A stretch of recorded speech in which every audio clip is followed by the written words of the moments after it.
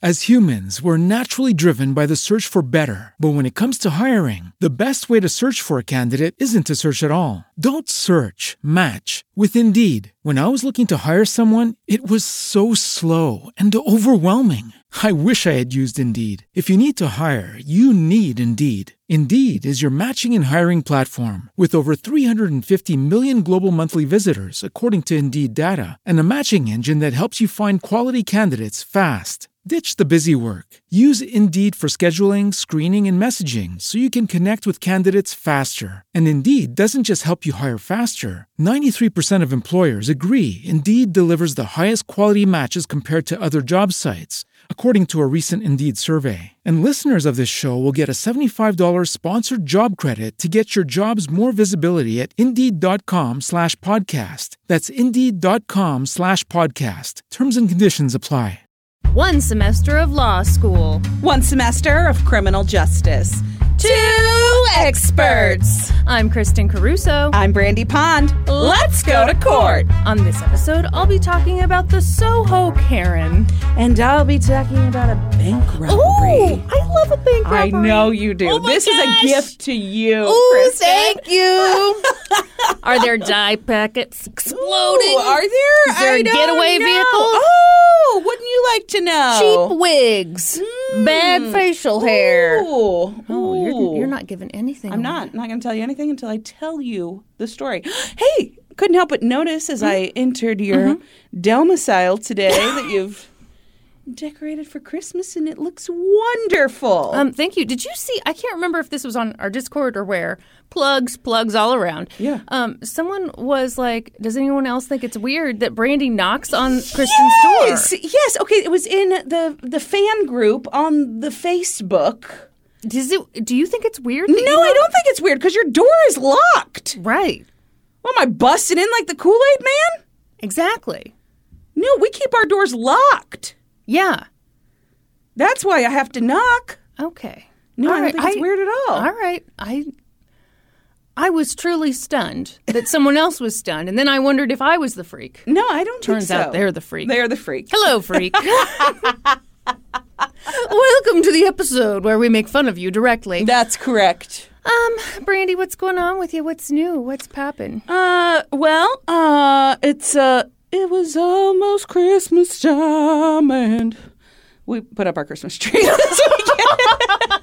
What song was that? That's the beginning of Christmas Shoes. I stood in another line. Oh, no. Trying to find that last gift or two. Okay, we get it. Not really in the Christmas mood. Everyone's going to... All the work we put into these cases for nothing, because everyone's turning it off right now. Terrible. All right. Hey. I saw a boy in front of me and... How about you do a plug for our Patreon? Oh, yeah, we got a Patreon. You can find it at patreon.com/LGTC podcast. There you will find all kinds of extra content that you could enjoy. There are 41 bonus episodes. Boy, if this doesn't work, I don't know what will. We got 41 meaty boy bonus episodes over there. All you got to do to enjoy those is join at the $5 level or higher. That'll also get you into the Discord where you can chitty chat the day away. Oh, if my. anybody asks you your age, sex, or location, please run. I don't know where I'm going from there. I was going to say, run to the park where they want to meet No! you with a pitcher of iced tea and some condoms? No! Why iced tea and condoms? Wait, is that to catch a predator? Yeah, of course. Oh, okay, great. You clearly never watched enough. I'll tell you that right Makes now. me very uncomfortable. I can't handle it. Yeah, as it should. The things I watch, like, gosh, and it was always like, you'll never guess what this man's profession is. And it's he's a police officer. Or he's a teacher, Yeah. or he's a minister. It's like... Yeah, no, we guessed it. Yeah, like, obviously, if you want to diddle kids, you probably work around kids. Like, yeah. that's... Very likely. It's not what we want to hear, but it's not, like, the surprising thing. You'll never guess. This is a great ad for our Patreon. Sorry. You know, so few ads mention diddling kids anymore. That's because of censorship. these days. Anyway, if you don't get enough of this on our regular episodes. What do you think would be the most surprising profession for a kid diddler?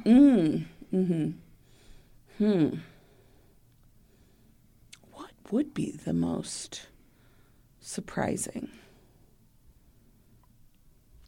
Accountant for an old folks' home. Okay.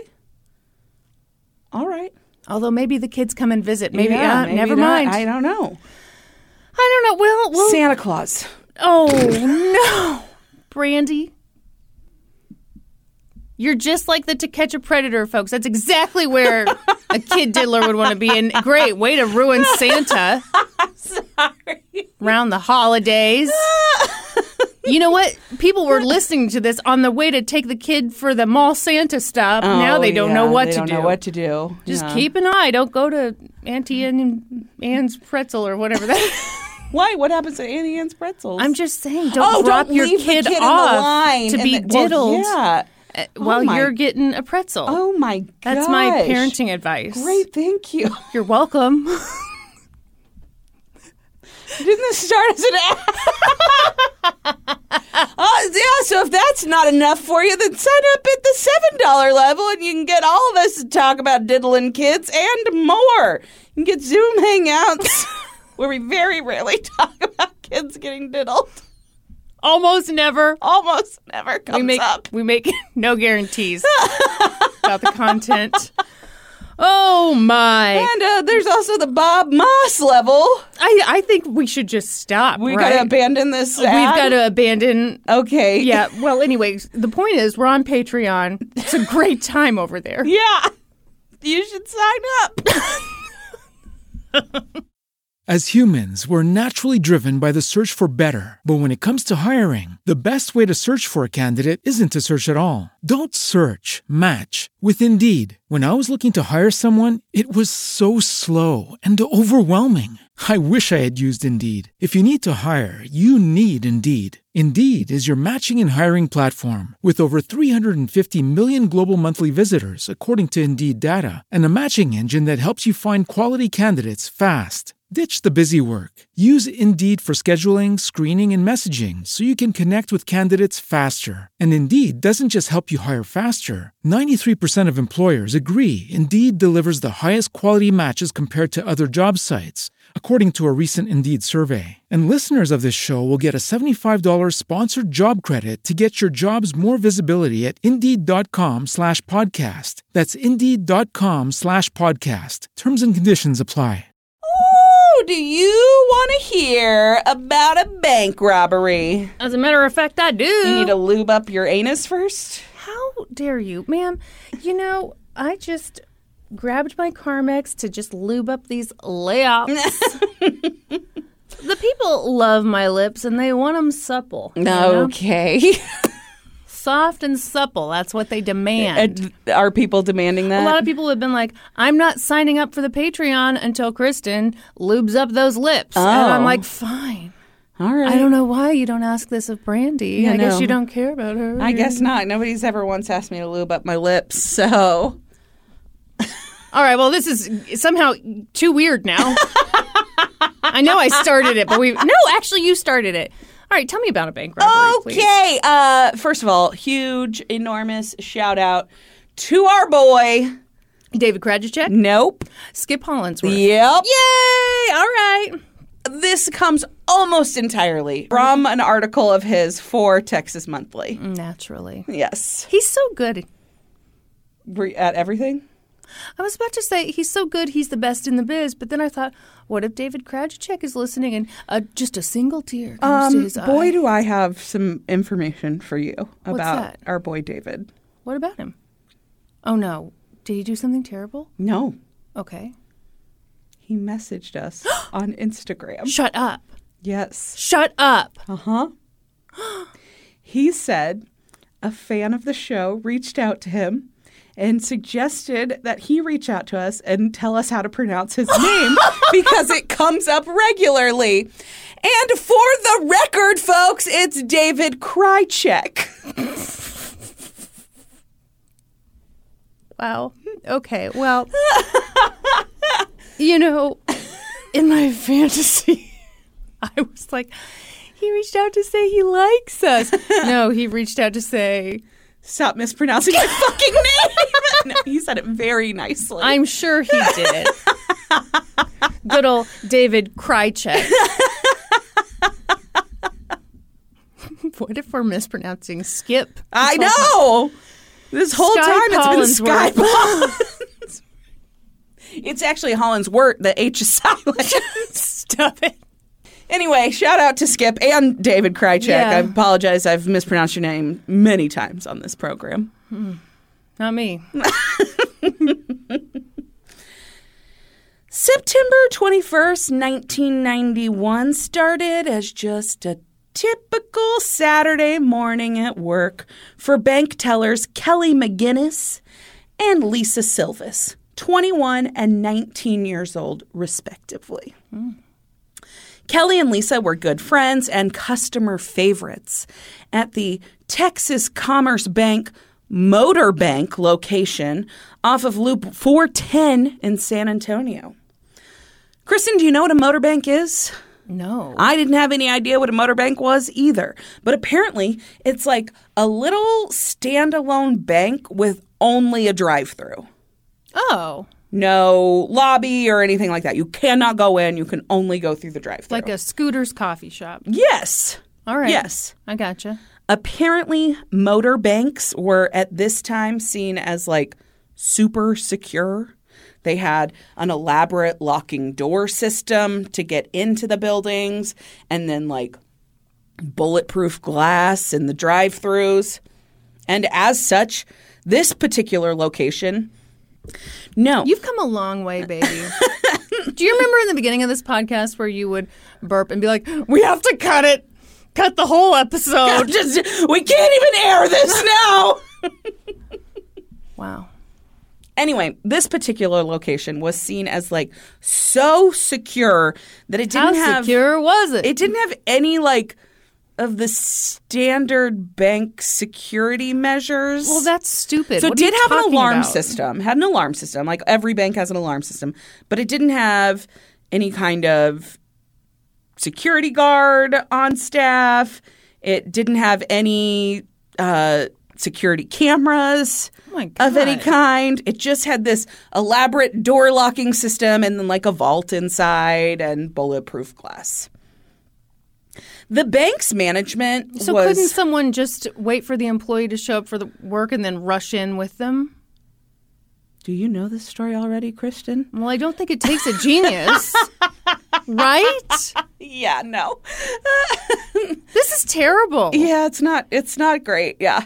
So the bank's management was so confident in Kelly and Lisa's capabilities as tellers that they were actually the only employees scheduled to come in for this particular Saturday shift. It was a 9-to-1 shift.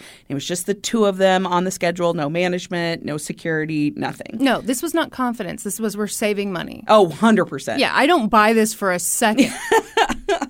As I mentioned, the customers loved these two young women, or as I put it in my notes, these toe young women. They had those nice young toes. You know? The hairs had barely started to spring up on them. Gross. I get like 3 hairs on my big toe. Yeah. Yeah, I just shave it when I shave my legs. You don't braid it? No. One time, though. What? One time when I was like, I don't know, in my early 20s, Okay. I went and got a pedicure. Right. And at that time, I was like mortified that I grew hair on my big toe. You did. You thought you were the only one. Of course. I also thought I Of was course. the only one. Yeah. And so I was very meticulous about shaving my big toe. Right. Because No one heaven could know forbid your anybody secret. sees my 3 hairs on my toe. And so I went to get a pedicure, and I apparently forgot to shave my toe before I went for the pedicure. And the woman who was giving me a pedicure, she Threw said, up. No, but she did say, you have hair on your toe. She did? Yeah, and I was like, "Oh yeah, I must have. I forgot to shave. I'm so sorry." And she goes, "No, it means you're a hard worker." And I was like, "Does it?" She's like, "Yes." And I was like, "Okay, thanks." And I was like devastated that this woman pointed out that I had 3 hairs on my big toe. but you are a good worker. That's right. See, I myself am not a good worker, and yet I also have toe hair, so I don't know what to do with this. I assumed that's like a superstition thing. I don't really know. No, it's a fact. No, it's not a fact. Anyway, the customers loved Kelly and Lisa. They were both former cheerleaders. They had both grown up in like small towns and well, yeah, they were like area. Little hotties. Sure. Yeah, absolutely. And they were like the perfect tellers for the bank. Customers would request them by name. Probably creepies. Yes, old men driving through the drive-thru would, wink at them and flirt with them. God, no. You don't get to request a teller. That's not how that works. Yeah, no. Sir. Yeah. Also, we need a security guard. Right, exactly. So on this particular morning, Kelly and Lisa came to work as they always did. They got out of their cars and they, were bum rushed by a gunman. Walked toward the first of the locking doors. So this is what they call it a man trap? Is that what it's called? I didn't fucking Why are write you it down. asking me? Hold on. I got to make sure that's the right. Fun fact, the way this works is you do the research on your case and I do mine. Yeah. Okay, sorry. Anyway, yes, it's called a man trap. That's the way these elaborate doors worked. So you can't open them both at the same time. The previous one has to be closed and locked before the next one opens up. It doesn't sound that elaborate. It sounds like your average dog park. Yeah, basically. That's basically it. So they get the first door unlocked. They go in. They're in this little vestibule. And you have to, there's like a 15-foot walk down a hallway to get to the second door. Right. And so Kelly and Lisa both walk in the front door. And Kelly walks down to go unlock the next door. And she turns around to say something to Lisa. And she sees that there's a man who has followed them in. Ugh. The man was holding a gun. Yep. He had on like a maintenance worker jumpsuit. Uh-huh. He had on gloves and he had on a flesh-colored mask and hat that covered his entire face and head. Wait, you mean like pantyhose? No, it was described as more like a puffy material, maybe like sweatshirt material, like a ski mask maybe. Oh, okay. Yeah. Yeah. But flesh-colored. Gotcha. I don't know that the flesh-colored part is pertinent, but... Well, it wasn't clashing with his skin. That's nice. That is nice. We couldn't see his skin, so... Then how do you know it was flesh-colored? It was somebody's flesh-colored. Not necessarily his. And who even has said it was a man? Did I say it was a man? I'm pretty sure you did. I think I did. Anyway, he had managed to get in behind them when they unlocked the first door before they have unlocked the second door. That's weird because the bank set them up with this perfect system. Perfect system, right? So immediately the two women are obviously freaked the fuck out. Yeah. And the man says to them in a voice that is clear that he is disguising his voice. He says to them, "Hey, sweetheart." Sorry. Once they open that second door, he tells them to open the second door. And then he says, "Cut the fucking alarm off, bitch."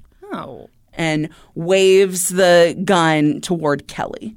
Kelly started screaming. Yeah. She kind of stepped backward. She was very alarmed. She didn't really know what to do. And he pulled his gun out and he pointed it directly at her head.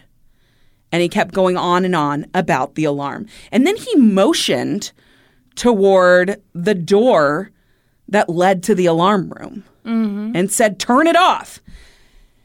At this point, both Kelly... So he knew where the alarm room was. Mm-hmm. Sure did.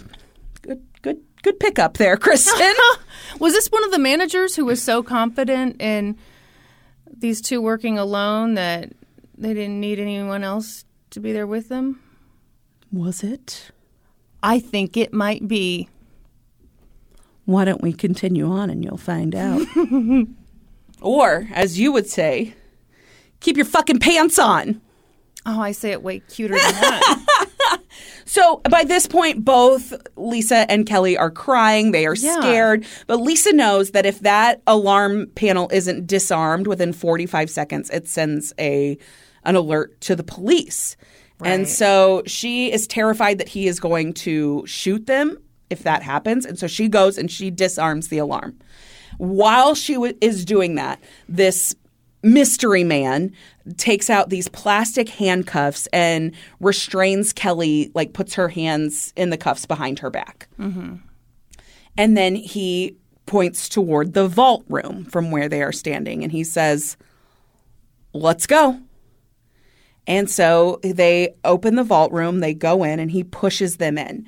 And inside the room are two big safes. And so as he pushes them into the vault room, he points to like his outfit that he has on, his jumpsuit, and there's like a bulge in it.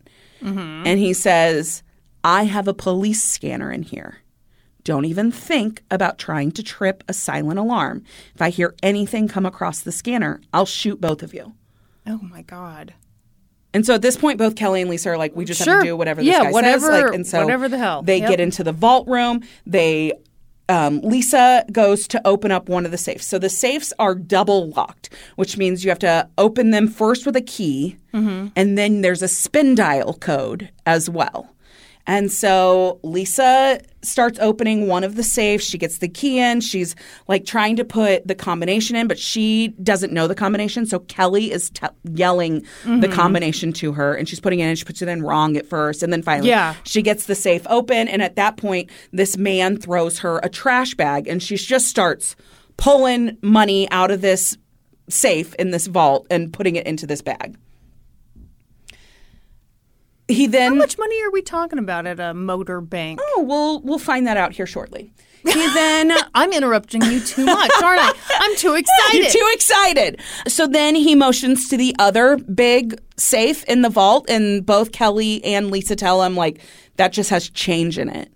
And so he's like, well, don't fuck with that. Like, that's, too heavy for it to be worth it and whatever. And so then he motions to this other, like, locked case.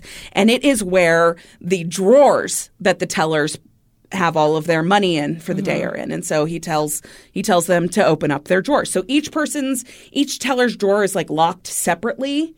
And you have to, like, unlock it and do a code, same kind of thing. But only each teller knows the code to their own drawer. Sure. And so Lisa unlocks hers, gets her drawer out, dumps it in the bag. And Kelly at this point is so panicked that she can't remember her combination. Yeah. And so she's handcuffed. Yeah. So she's trying to tell Lisa her combination, and she's not getting it right, and they can't get it open. And so finally Kelly's like, just grab one of the other ones. Grab one of the other drawers, because they were like just like basic drawers that don't have very much money in them, like backup drawers. Yeah. And Lisa goes, you are going to get us killed. You've got to get it together. You've got to remember your combination. Whoa. At this point, like, this man is like aiming the gun right at Kelly and is like, get your fucking drawer open. I'm going to blow your fucking head off. Oh my God. And finally, Kelly like pulls it together enough to get her combination. She gets her drawer open. She dumps it in the bag. And the robber is like, okay, you guys stay here in this vault. Don't fucking move. And he's gone. The whole thing lasted maybe 5 minutes. Was Lisa in on it? What makes you ask that? Is that a for real question? That's a for real question. I don't know. I'm just getting a vibe. Okay. Well, you stay tuned. I will stay tuned. Okay. I have no plans to leave. Okay, great. For the next, 30 seconds to a minute, the two women just like stood in the vault, freaking the fuck out. Mm-hmm. And then Kelly was like, we gotta go. We gotta call the police. We've gotta, let's hit the alarm button. And Lisa's like, let's just make sure he left. Let's make sure he left. And so they wait a few more seconds. Because he's my boyfriend and I want to make sure he gets away safely. Wow. It's very suspicious of Lisa. That's right. Okay. That's right. Her name's too short. Don't trust her. The same syllables as yours. Yeah, but not as many letters. Okay. So they wait like a minute, and then when they're sure that they don't hear him in the building, they go out, they hit the alarm buttons, they call 911. Lisa called 911. Kelly, after hitting the alarm button, she calls their supervisor. And then once they've made all those calls, they then do, the next thing that feels natural to them. They both call their boyfriends. So Kelly calls her boyfriend. He had just gotten back home because he dropped her off at work that day. So he'd literally dropped her off, gone back home. He'd just gotten back home when Kelly called him. So he immediately comes back up to the bank. Kelly is hysterical. My crying. God, can you imagine? No! Oh, okay. Gosh. But then Lisa went to call. I'm sorry, I said her boyfriend, but it's actually her fiance. Excuse me. She calls her fiance Jack. So her fiance was much older than her. She was 19. He was 28. Mm-hmm. And he was a very well-respected police officer with the San Antonio Police Department. So she calls him. Mm-hmm. His name's Jack Neely. I don't think I gave his last name. Yeah, and she's like, hey, baby, I know we just saw each other, but I miss you. Oh, wow. Mm-hmm. No, that's not what happened at all. She called her fiance, and she couldn't get a hold of him because he works midnights, and he was sleeping. And he works midnights? Yeah, he works the overnight shift. He works nights. That's what they say. A lot of people say midnight. No, they don't. A lot of people say countertop, but I wasn't allowed to say countertop last week. It's only allowed to say counter. Doesn't feel good when it's directed at you, does it? It feels great.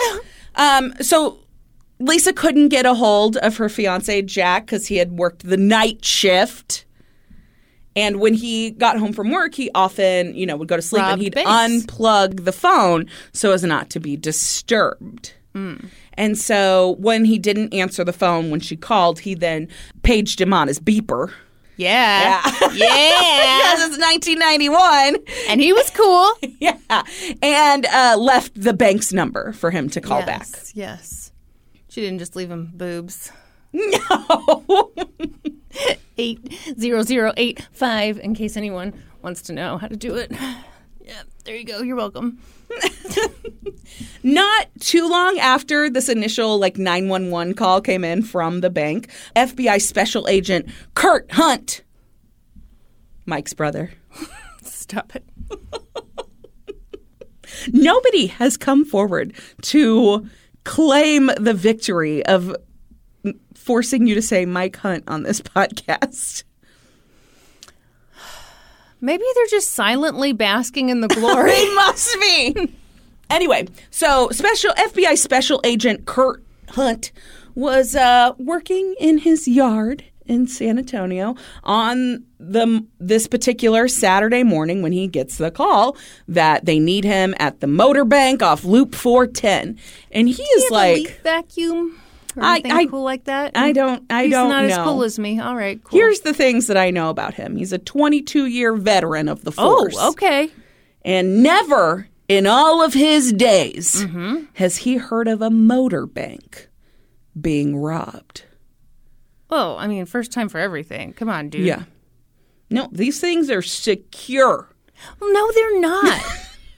That's so stupid. A 19-year-old and a 21-year-old show up to work, and all you have to do is just be right there. He wondered and then to himself how it could have been possible to Easily. get past those locked doors so and bulletproof easily. glass of a motor bank. You just rush in.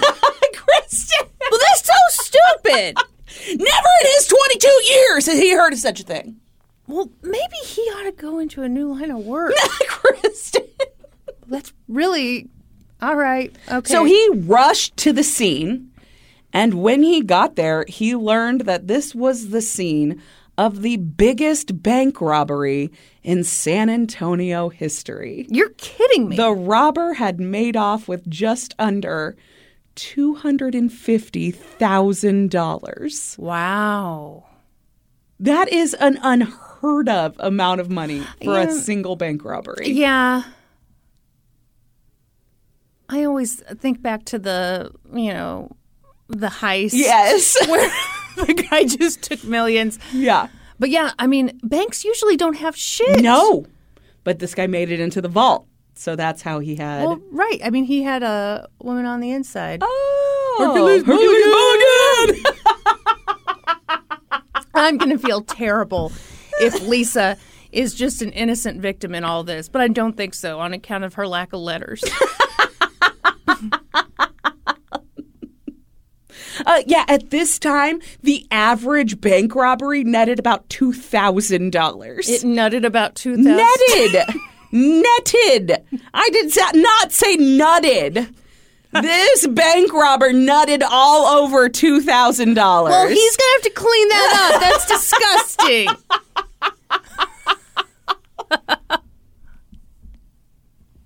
Money is filthy.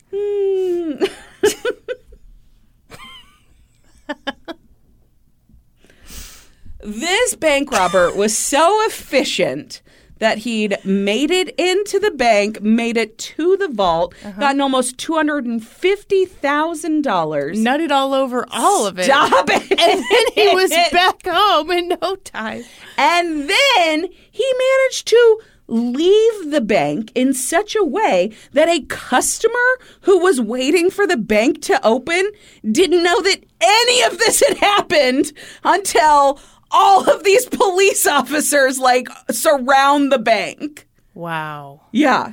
There's just a guy waiting in the drive-thru, and all of a sudden there's just fucking police cars everywhere, and he's like, holy shit. What's going on? Huh. That'd be pretty wild. Yeah, I'm just thinking did he just not notice the guy with the flesh-colored mask? Yeah, I don't know. Okay. My uncle was involved in a bank robbery one time. Have I told you this story? No. Yeah. What do you mean involved?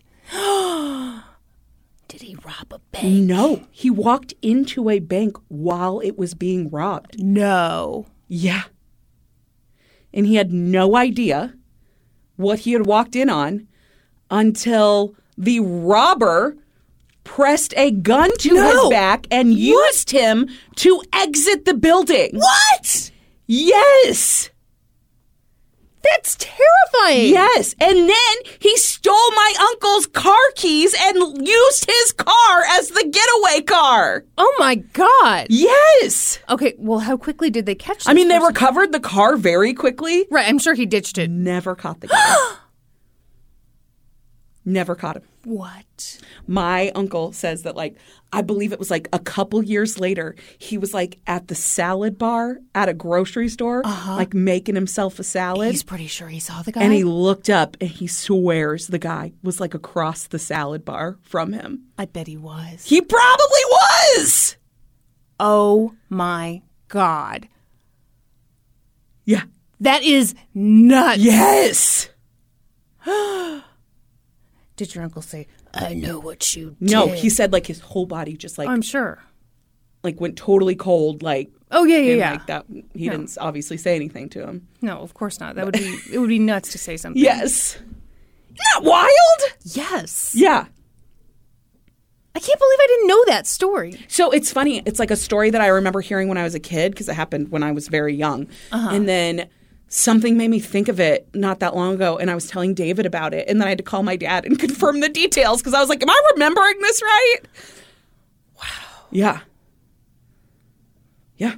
All right. Anyway, now back to this bank robbery that I'm telling you about. I also have a bank robbery story, but I don't really have all the details. Okay. Do you want to tell us the parts you do know? Well, I'm pretty sure... Well, no, I know for sure my Aunt Cindy used to work at a bank. Yeah. And a robber came in, and I just know it was very traumatic. Yeah, I bet it was. That's the end. That's all. The whole story. Yeah. And Jenny is maybe Jenny's listening to this. My cousin, hey, Jenny, might be listening to this, shouting all the details at us. We'll never know. That's right. We can't hear you, Jenny. Jenny, don't be ridiculous. So anyway, the FBI shows up. They learn that this is the biggest bank robbery to date in San Antonio history. This robber has managed to get off with almost $250,000, which he nutted all over if you listen to Kristen. And so they just start fanning out and searching the immediate area looking for any signs of anything. But Jizz, they bills came up empty-handed.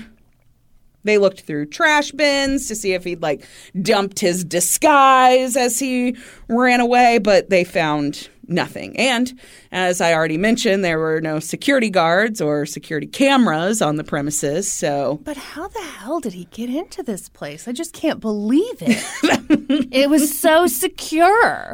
The only witnesses to the crime were the two young tellers, and they were hysterical.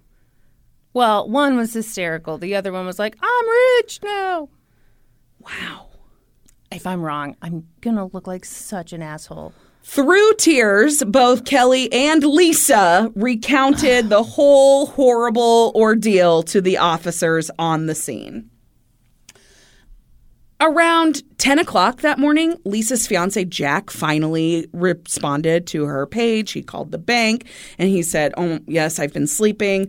And whoever he talked to at the bank was like, oh, Lisa's actually being interviewed right now. There's been a bank robbery. And he said, oh, God, is everything okay? And they confirmed that nobody had been harmed during the robbery. Right. And so, Jack got off the phone with whatever police officer he spoke to at the scene, and he waited a couple of hours before he came up to the bank. What? No. Once he got there. No. Why once he on got earth there, would you wait? He introduced himself to the officers on scene, said he was a fellow. I'm the guy who robbed this I am a place. fellow officer. I wanted to give you plenty of time to process the scene. I knew you wouldn't want another cop up here just tromping all over the crime scene. That's ridiculous. What about your girlfriend who's traumatized and needs She was your fine support? because she was talking to officers. He knew she was fine. He called to check on her. She's fine. Mm-hmm. And so he didn't want to be in the way, Kristen. Mm-hmm. Jack and Lisa, same number of letters. Oh, mm-hmm. Can't trust either of them. That's right. 4-letter names. Despite what Kristen says, everybody was excited to see Jack on the scene. He was very well respected. He was a very decorated ex-Marine and then had been doing very well for himself as a police officer. He was president of his police academy class, and he had graduated 6th out of 38 cadets. I mean, okay, that's good stuff. Well, I don't know that I'd be creaming my jeans to see that guy. They were creaming their jeans. In fact, they were so happy to see them that the bank executive who had turned up on site to assess the damage of this robbery. I'm surprised they showed up. I know. Give it a couple hours. Well, he offered Jack a job on the spot to be a security guard at the motor bank in his off-duty hours. Really? You think maybe there should be a security guard? Maybe. Wow, what a wild idea. As it turns out, both Kelly and Lisa had previously asked management if they could hire a security guard. Of course they did. Or install some security cameras. Of course they did. Because they were concerned about the security at this bank. Naturally. No, it never in 22 years had Kurt Hunt heard of a motor bank being robbed. Okay, maybe I haven't heard of it, but I think it's very foreseeable. I will say, I would assume that a motor bank would have no money on hand, so I wouldn't. Sure. Yeah, I don't think it would be a big target. You would assume there would be some money on hand. Yeah. And therefore should probably be secured. Yeah. Did you not hear about the Man Trap elaborate locking door system? That is not an elaborate locking door system. That is in place at any dog park anywhere. Okay? Ridiculous. Anyway. Don't you think in certain professions that are high risk? I would argue that's a more high risk profession.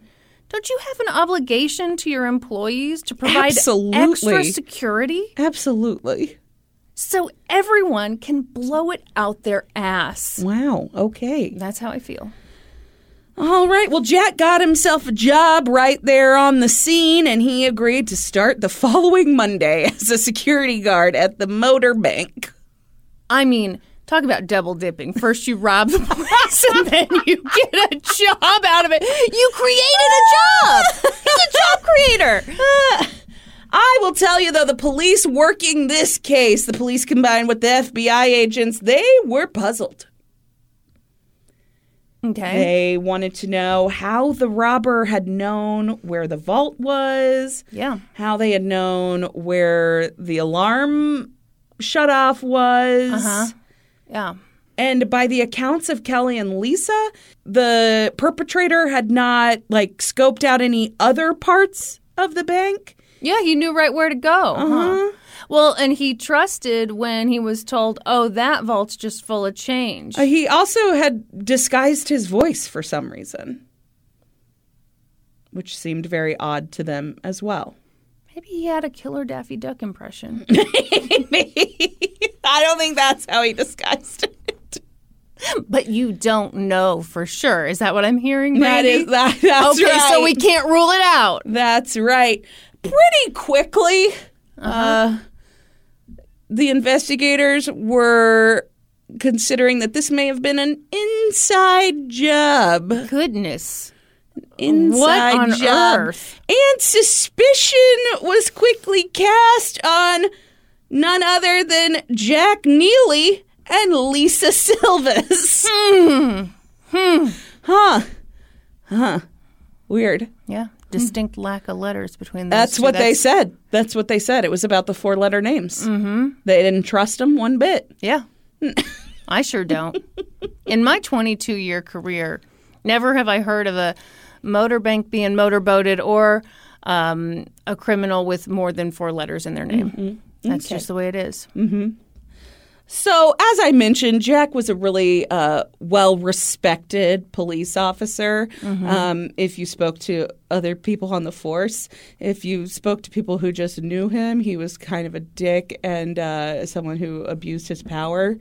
Oh, cool. Turns out that he'd actually met Lisa when he was on a call in an apartment complex, maybe looking for a prowler. Somebody'd called about a suspicious person, and then he'd come and gone door to door in an apartment complex. And started hitting on and Lisa answered the door, and he started hitting on her. And then over the next several days, he left his card repeatedly at her at her door saying, "It was really nice meeting you.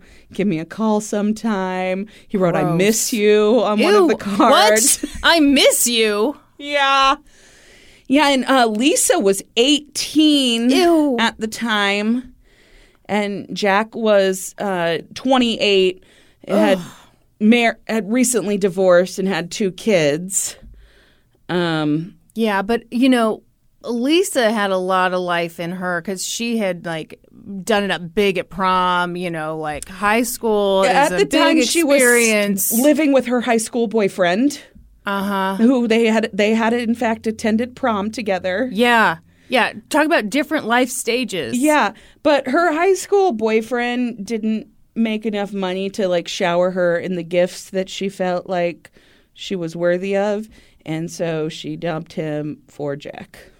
No, come on, Brandy.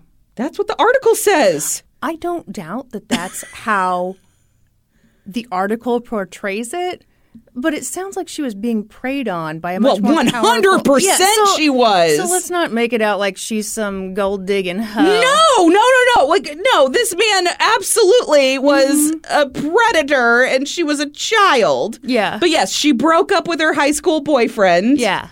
To date an adult police officer. Yep. And then her adult police officer boyfriend. Well, I hope he's not a child police officer. Well, yes. Would then start pulling over her high school boyfriend. Oh, my God. And giving him citations for anything he could. Ugh. And just harassing the shit out of him. Reminding him to stay away from Lisa. Also, then this guy started dating someone else, and Jack would then pull over the new girlfriend too sometimes and be like, "Stay away from. Just remind your boyfriend to stay away from Lisa." Yeah. Okay, Jack. Yeah, we get it. You're so cool. Yeah. Harassing teenagers. Yeah. So Lisa reportedly loved the attention that Jack gave her and bragged to her friends about how Jack spoiled her and bought her really nice stuff. And also she really seemed to like that he was like a powerful guy. Yeah. Yeah. I mean, you think about like how little money it takes to impress a 19-year-old. Oh, absolutely. Like any amount. Any would amount of be money, yes. Super impressive. Yes. And any amount of power would be impressive. Yeah. Yeah. So they had not been dating very long when Jack proposed to Lisa. And Naturally. She, yes, accepted his proposal. Yeah, there's no time. You got to rush these things. And she asked Kelly to be her bridesmaid at the wedding. And they, went to work planning a wedding. But it's interesting that the investigators would later find out that 9 days before this robbery was pulled off, Jack and Lisa had secretly gone to the courthouse and gotten married. So she can't be compelled to testify against him. Oh, what a cynical view of that.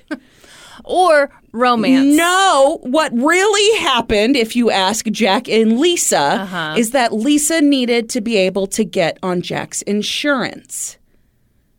And so they got married. I mean, that is a sad American tale. Yes, it is. All right. But yeah, the investigators were convinced that they had gotten married so that Lisa could not be compelled to testify against Jack. Why can't it be both? It could be both. Why can't she get some dental coverage and also not be compelled to testify? Wow. I am loving this story, by the way. Yeah, it's pretty good. So, when did old Skippy write this article? Like in 1992 Okay. or, Yep. 1993. That's what I thought. Why? The thing about she was so enthralled with the gifts and making it very victim blamey to me reeks of early 90s. Yeah, very much. I bet you're he absolutely wouldn't right. write that today. I'm sure he probably wouldn't. We think so highly of Skip. Or Skype. Or Skype, as it may be pronounced. That's right. We have no way of knowing.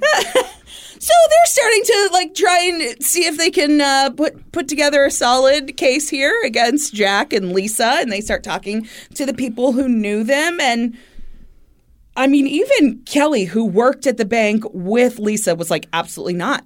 There's no way Lisa would do this. There's no way Jack would do this. They're great people. There'd be no reason for them to do this. Well, it would be horrible to think that people you considered your friends absolutely did that to you. Yeah. Yeah. Oh, I'm sorry. Also, when the police found out that Jack and Lisa had secretly gotten married and they questioned them about it and they said it was just so that Lisa could get on Jack's insurance coverage, they asked them why they hadn't told anybody that they'd gotten married. And they said they didn't want it to spoil their big wedding plans. They didn't want anyone to know they'd gotten married because it might spoil, the big wedding. See, I don't think that's that weird. I don't think it's that weird either. Okay. Yeah. You're presenting it like it's weird. No, I don't think it's that weird. I think it's an explanation they're giving. I mean, we know why they got married. Oh, do we? We do. Yeah, it's so that she didn't have to testify. She had a fungus on her foot that just was not letting up. So after learning that the two had gotten married and that this was all looking pretty much like an inside job, they thought, let's see what we can do to put together a case against them. So there's no security footage. That's not great. There's no one else who witnessed the robbery except for someone who they think was in on it. And then Kelly, who truly seemed to have no idea about any of it. Yeah. Also, whoever did this had a very extensive knowledge of the bank's layout and the lack of security measures and all of that. But what there was that they could check into was a parking area that had a gate that you had to be let in and out of using a computerized card. Okay. And so they checked that, and on the date of the robbery at 8:20 a.m., Lisa Silvas's card had been used to access that parking area. Okay. But Lisa hadn't been parked there that day. Oh, my God. She'd been parked right by the bank, an area that didn't require the access card. And when they asked her about it, she said that her card had been stolen like a week before the robbery, or had gone missing. Maybe not stolen. Had gone missing. Yeah, bullshit. So, that made sense. I can't believe you're a former Marine, a police officer, and you do something that stupid, that traceable? Yeah. The things that really started them really thinking Lisa was in on this was the things about why had the robber handcuffed Kelly but not Lisa? Why had Lisa encouraged Kelly for them to wait in the vault for, another minute after the robber had left? Why had Lisa gone and disarmed the alarm when if she'd just let it go for the 45 seconds, it would have signaled to the police and they could have acted I can't get the code in right. I can't, it would have been an easy way to alert the police but nobody knows how they're going to actually act in a situation like that. I think it's when you add all that up, it looks really bad. But yes. Individually, I don't know that would be enough for me to think. Yeah. But there was also some stuff that made them think that maybe Lisa wasn't involved, because there was this really weird moment when Jack finally showed up at the bank after the robbery and they were discussing all of the details kind of with him and Kelly and Lisa. And they were talking about how Lisa had described the man who had robbed the bank that day. She described him as being probably about 5'8", and he weighed approximately 170 pounds. And Lisa was giving this information while Jack was standing right next to her. And she goes, "Oh, my God, Jack, just like you." And then reached up and touched his head and then touched him on the stomach. That's really weird. Yeah. Why'd she say that? So it's funny. So the police were, when they're going back over all of this, when they really think it's Jack and Lisa who did this, they're okay, does she really not know that he did this? Did he somehow do this without her knowledge and just get all of this information from her? Or is she really that cold? Could she play it that cool in front of the police?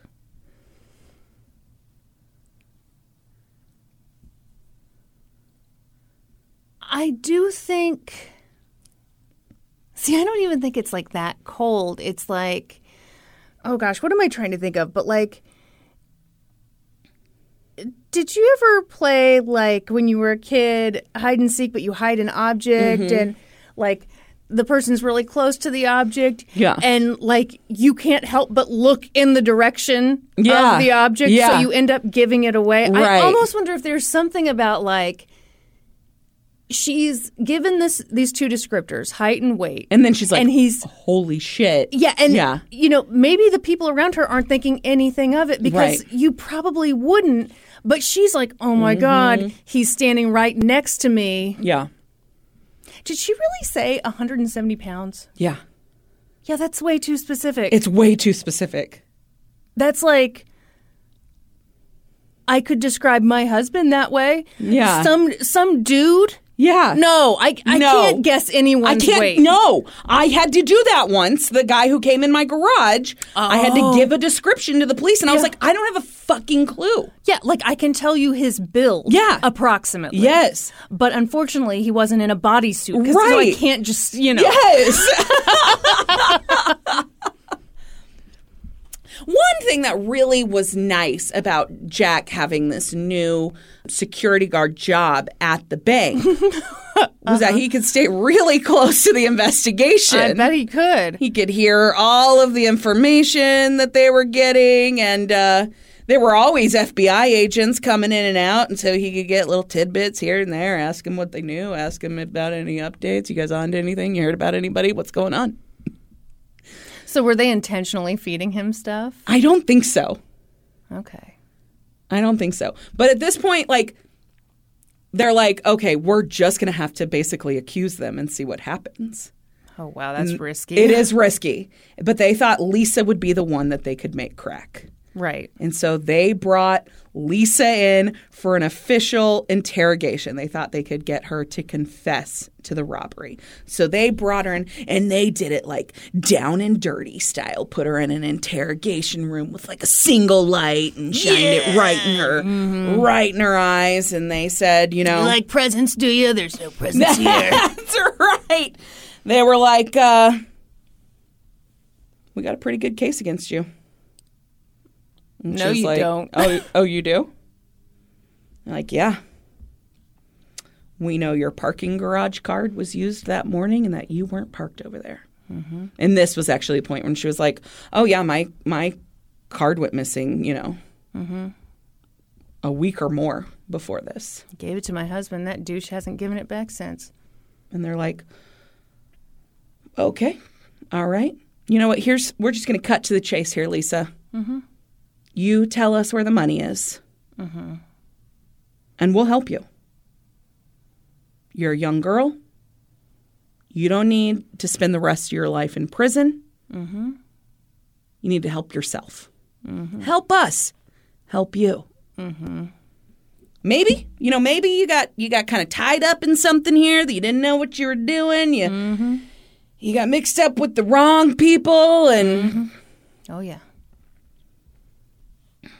we just want to help you. Through it all, Lisa cried the entire time. Okay. But she said over and over again that she didn't know anything. She knew nothing. She couldn't help them. She wasn't involved. Huh. So this lead FBI investigator, shit. Kurt Hunt, he said this was super hard for him. He said he was used to dealing with hardened criminals. He wasn't used to having to interrogate like a young, cute girl crying in front of him. He didn't really know how to handle her. His usual tactics didn't work. But they tried. He kept pushing. He laid it on real thick. Told her what jail was like, how difficult it would be for her in there. Absolutely. Told her if that she would just confess, they'd go light on her. She never wavered. Okay. You know what? This speaks to her truly not knowing anything, because I would think if they'd been in on this together, the first thing he would say as a police officer is, if you're taken in and read your rights, ask for an attorney. But if she just sat there and took it and cried, all right. And they let her leave. They said she was good. She was really good. They said everything about her interrogation was perfect. Her body language, everything. Following Lisa's interview, they then did a separate interview with Kelly. They thought that maybe Lisa had told Kelly something by this point. They were super close, and they'd become even closer since the robbery. I'm sure. Because they'd gone through something together. Yeah. Trauma bond. And so they questioned Kelly, and Kelly was insistent. There's no way Lisa had anything to do with this. It wasn't possible that she was involved. And they then tried to get Kelly to admit if she knew anything. And they were like, you know, if you could help us get Lisa to confess, you know, if you had any part in this, you know, we can, we'll help you out. And that made Kelly mad. Well, yeah. Yeah. Kelly was pissed. She said, you've got the wrong people. Lisa and Jack did not do this. And then she got up and stormed out and said, if you want to talk to me again, you can talk to my lawyer. Oh my fucking God. Is she involved in this? Is she? That's not cute. Everyone, she did the thing where she like puts her hands up like, I just don't know. So with those two interrogations getting them nowhere, they then brought in Jack Neely. But Jack was plenty prepared for this. He like walked in, sat down. He didn't. Hey, boys. He was like, if I did something, you're going to have to prove it. Yeah. He said, you are going to have to prove it. I'm kind of surprised they bothered because, like, they didn't have anything No. on Lisa and Kelly. Yeah. And Lisa and Kelly are at least, like, inexperienced. Yes. So with the same amount of nothing, they're going after Jack? Yeah. And so then they're like, okay, how about you just let us search your car? Why would he agree to that? Uh-huh. Let us search your car. Let us search your apartment. And Jack said, you'll have to get a search warrant to do that. Yeah. And at that point, according to Jack, Kurt Hunt was pissed. He jumped up. He like slammed his hand down on the table and he said, don't you ever tell me how to do my job. He said that he was so angry that spittle was coming out of his mouth. Kurt, get it together. At that point, Jack said, am I under arrest? Oh, I am on the side of the robbers at this point. And he was told no. And so Jack stood up and walked out of the room. I'll leave, He bitches. said, I'm going home. Bye. Yes. So at this point, the police were convinced that they had the right people. Jack and Lisa had done this, but they could not prove it. Right. And they were furious because Lisa was back working at the bank just like nothing had ever happened. And even worse, Jack was back on duty at the police department and working the security job at the bank they were convinced he had just robbed. Yeah.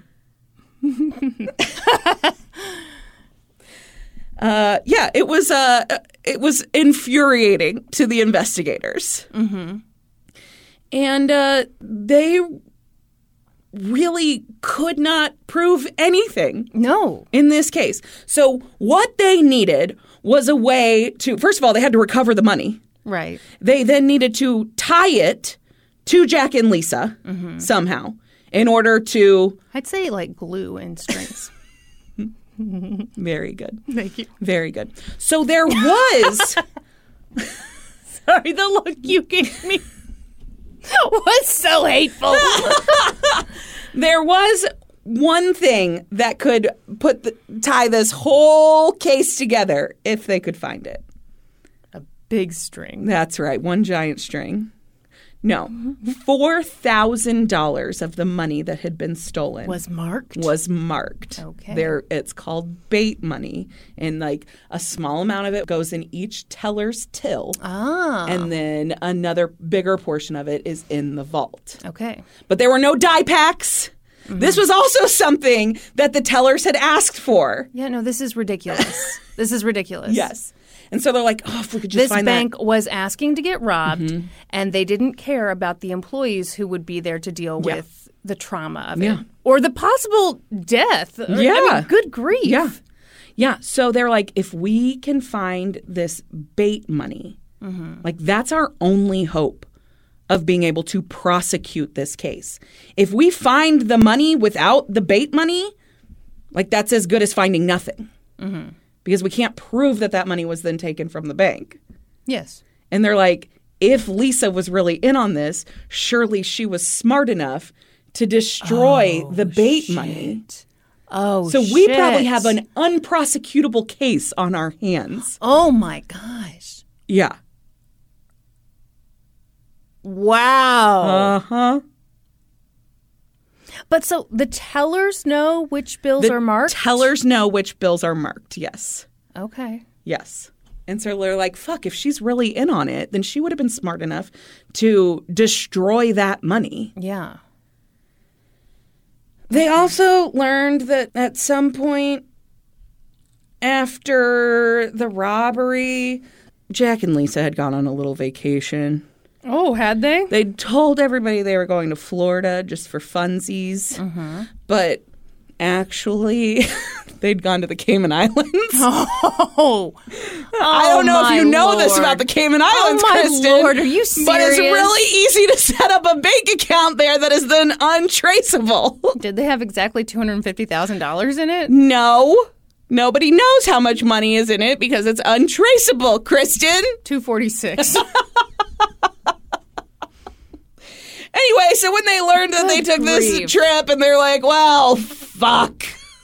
This is not good. So they're like, okay, we gotta like go further. We gotta go another layer out from these people. So then they start interviewing people that know Jack and Lisa, and they end up going to Jack's mom, Victoria Murray, I believe is her name. Her husband's name her husband is Jack's stepfather, and his name is Bill Murray. Which I really enjoyed. Anyway, so they track down Jack's mother, Victoria, and she's super reluctant to talk to the police. She's actually like a recluse. She doesn't like leave her home, and so they track her down. She lives on this like big property, kind of like on the outskirts of San Antonio, I guess. And they track her down there, and she won't allow them to come in her house, but she comes like out to like the gate of the property and talks to them over a fence. Okay. And they ask her, you know, do you know that Jack and Lisa are suspects in a bank robbery? And Victoria's like, what bank robbery? She said that she didn't really keep up on the news. And so they told her about the bank robbery, and she said that the idea of her son robbing a bank was an impossibility. Okay. They asked her a bunch of questions. Had she seen Jack recently? And she said yes, he'd been out to the property like 4 days earlier. Did he bury anything? And they were like, okay, what was his behavior like when he was out here? And she was like, he was fine. No, you know, nothing weird. He was just kind of his normal self. Length mink coat. Dripping in jewels. And so this questioning with Jack's mother goes nowhere. And it's like 4 officers who'd come out to question her. And they are so frustrated that this line of questioning is going nowhere. They actually leave to drive back to town. And all of a sudden, Kurt Hunt, this lead FBI investigator, is like, we got to go back. He had this idea. He had to poop. No. Sorry. He had this idea that he needed to plant a seed in Victoria's mind to make her suspicious of her son. Okay. And so they turn around, they go back to the property, they stand at the gate, and they call Victoria back out. She comes out to the gate, and they're like, sorry, you know, we thought of another question we wanted to ask you. And she's like, what? And they're like, did your son give you any money while he was here? And she says, no. And then they say, did he wander around your property at all? Is it possible he could have buried something out here? And she says no, not that to her knowledge. He'd brought nothing with him. He hadn't done anything. And then they gave her a warning. They said, don't try to hide anything from us. Like, you could be in trouble for this too. Yeah. And then they left. Okay. And that little nugget. They hadn't thought to do that the first time? No, apparently not. That little nugget that they put in Victoria's mind worked out in their favor, because 3 days later, they got a call from Bill Murray, Victoria's husband, not the actor. They were excited at first. Boy, were they excited. And it turns out that after that visit from the police, he decided to go out and walk their property. And he'd found an area that looked like the ground had been recently disturbed. And then kind of like sticking out was like a little piece of cloth. And he pulled it out. And it was a blue canvas bag filled with thousands of dollars. Had it always been there?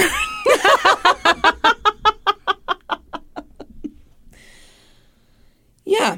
So According to Victoria, Bill had searched the property because after the visit from the FBI agents, he was like, I'm not going fucking down for something that Jack did. And so he was like, I am not getting tied up in this at all. And so he'd gone out and searched the property and he'd found the bag. So they turned the bag in to the police. The police counted. It is $147,779 in cash. $95,000 was missing. Why didn't they put more in the Cayman Islands account? Maybe that's as much as they felt like they could safely get out of the country with. Yeah, okay.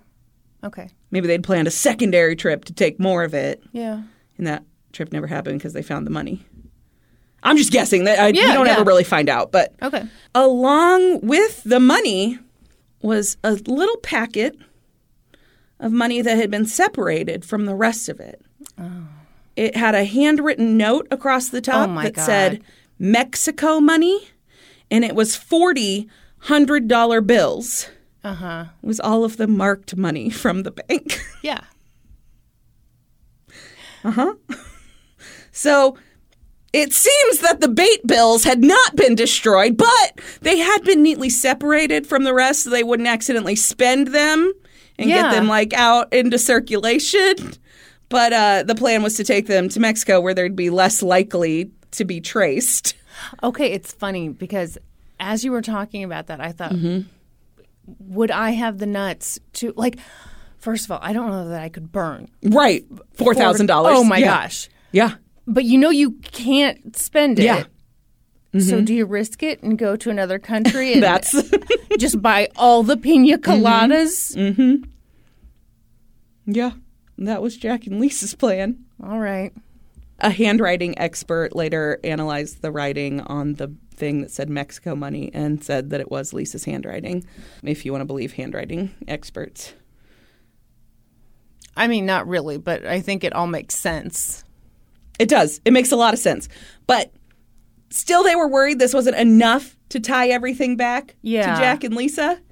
But there was a little treasure in the bottom of that bag. There was a Wish Upon a Star keychain from Flower Bluff. I'm sorry, that's not correct. Flower Bluff High School, which happened to be the high school that Lisa had attended, and Wish Upon a Star was the theme of her senior prom.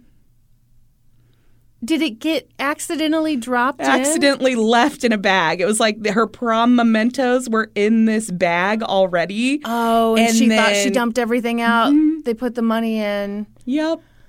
This is why you don't date an 18-year-old. Mm-hmm. Yeah. You're going to wind up with a dusty corsage in your pocket. The FBI would later say that without that keychain in the bag directly linking Lisa to this money, this would have been an unprosecutable case.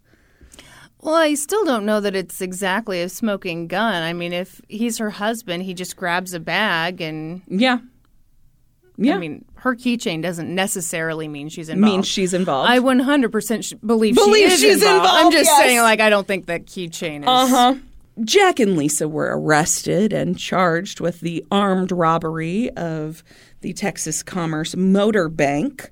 And when Kelly learned that Jack and Lisa had been arrested, she was devastated. Yeah, that'd be horrible. She could not believe it. She left the bank and didn't come back for 2 days. Mm-hmm. She said she didn't know what was worse, the betrayal of someone who she thought was her best friend. Right. Or going through the trauma of this bank robbery. It was terrible. Yeah. And that it was her best friend who'd done it to her. Yeah. That would be terrible. Yes. Whew. Okay. I have to tell you that there's not a lot of trial coverage on this because it happened in federal court. Oh, I hate that. Yes. Motherfuckers. There's robbing a bank. I was going to say banking a rob. That's when you marry a guy named Rob. Which, again, my cousin Jenny did. Yes. She's banked a rob. Anyway, robbing a bank is a federal crime, so this went to court and federal court. So there's almost no trial coverage. What we know is that Lisa and Jack were tried together, and the prosecution said they planned this whole thing, that they had been in on it together, and that the $95,000, which had never been recovered, was sitting in a bank account in Grand Cayman. Or the Cayman Islands. So this article actually says Grand Canyon, but I can only assume that Skip meant Grand Cayman. I don't think they should have thrown that money into the Grand Canyon. They did call a couple of witnesses. They called Kelly to testify about the knowledge the robber seemed to have of the bank's premises. They called Bert, who was Lisa's high school boyfriend, to testify about the prom memento. Wow. The keychain that matched what was handed out as the gift at the prom that he attended with Lisa. Lisa's defense did try to say that, like, it was all Jack. She hadn't known anything about it. And Jack's defense kind of did the same kind of thing. Jack's defense also said that, like, maybe Kelly had done it the whole time and maybe they were framed. Or maybe Jack's parents had did it. Maybe Victoria and Bill Murray had done the whole thing. Because they had conveniently left town after the money was found on their property and were not available to testify at trial. Had they really? Yeah. Also, that could be explained if Victoria really is like a recluse and doesn't like being in the public eye. She could have just been very... Yeah, but you don't get to just leave. Well, so this is something that came up, you know, the defense tried to continue the trial because the FBI said we can't track down Victoria and Bill, so they can't testify, and they wanted a continuation of the trial until they could be produced. And the judge said, no, they've done enough to try and find them. They've put in, you know, whatever, enough goodwill effort that we're moving forward. The jury deliberated for like an hour and a half. Yeah. And on February 14th... Oh, a romance. They found Lisa and Jack both guilty of aiding and abetting a bank robbery, and Jack for armed robbery. Also, Lisa was convicted of a gun charge as well because, like, since she was in on it, she knew that a gun was being used and, like, wasn't actually, I don't know. Is it, what's that felony we talk about? Yeah, it's capital murder. Well, nobody was murdered. So yeah. Basically, a crime she was in on, a gun was used in the commission of it. Right. Whether she was the one that held the gun or not. So they were found guilty in February. The following April, they were sentenced. And at sentencing, Lisa spoke for the first time in court. She told the judge that it was all Jack's fault. She said, I realize now that I fooled myself into believing Jack loved me. I'm guilty of being a fool. I'm not guilty of being a bank robber. She broke down sobbing. She said, I feel as if I am drowning. I am going down for the third time, and I implore you to help me. Don't let me die, Judge. Don't let me die. Die? Yeah. In prison, I guess. Oh. What kind of time was she facing? Do you know? I know what she was sentenced to. I don't know what the maximum she was facing was, but she was sentenced to 12 years and 8 months in prison. Ouch. Yeah. I mean, I do think that's a lot. It is a lot. When you talk about exactly how young she is, how impressionable she was, how much of a power imbalance there was between the two. Yeah. Yeah. Yeah, absolutely. Jack was sentenced to 15 years and 1 month. Really? Yeah. He was the one with the gun. Yeah. He was the one who basically did the thing. Yeah. And he's a police officer. Yeah. I would think that would up the stakes a little. Yeah. Yeah, I don't like it at all that they were sentenced to almost the same amount of time. Wow. Yeah. Okay. Yeah. Following their convictions, Jack would send love letters to Lisa in prison. Skip Hollandsworth did sit down with Lisa for this article and interview her, and she said that Jack was constantly sending her love letters and that she didn't send him any back, and she wanted to get the marriage annulled. But Jack said that's not the case. Jack said she was also sending him love letters. So who knows? I couldn't find if they ended up annulling the marriage or getting divorced. I'm sure they did not stay married. I just don't know how quickly after all of this they split up. Yeah. It seems that they both kind of served their sentences. There was one appeal that I found, but it looks like it wasn't successful. It looks like they both served their sentences and then were kind of quietly released. And I couldn't find anything more about Lisa. Jack Neely did make the news again in 2012, though, when he was caught impersonating a federal agent, and he was in possession of a gun, which as a felon is illegal. Yeah. So in 2012, he was running a company called Tactical Transportation and Security Services, LLC, which he said was a transportation service where he'd kind of be like a bodyguard who also drove the irony of getting your security needs met by a criminal. So here's the interesting thing. In Texas, felons are barred from getting security licenses. So he wasn't able to legally run a security company. So he called it a transportation company. Oh, my God. But one day he was caught sitting in what looked like an unmarked police car, but he called it his transportation car. And he was wearing a San Antonio Police Department lanyard around his neck. The car had a spotlight and takedown lights on it. He also had a San Antonio Police Department baseball hat propped up in the window of the car. And then he had a badge on. He sure missed being a police officer. He had a badge on that said Special Agent, United States Department of State. What? Did he get it at Party City? Yeah, exactly. And he had a fully loaded Glock handgun in his waistband. Also, 2 lock blade knives as well. Sure. He was arrested and charged with impersonating a federal agent and possession of a firearm by a felon. Ultimately, he pled guilty to those charges and was sentenced to 41 months in federal prison. I did look him up in the federal inmate database, and it shows that he was released from federal custody in September of 2017. And that's the story of a bank robbery. Wow, that was weird. Yeah. So there's a lot of people. There's mentioned in a couple of articles that there are people that think Kelly may have been involved. There was a moment in court where this was brought up. And at that time, when it was brought up, Jack turned and looked at Kelly in the courtroom and winked at her.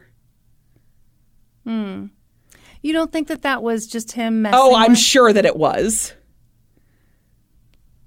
Honestly?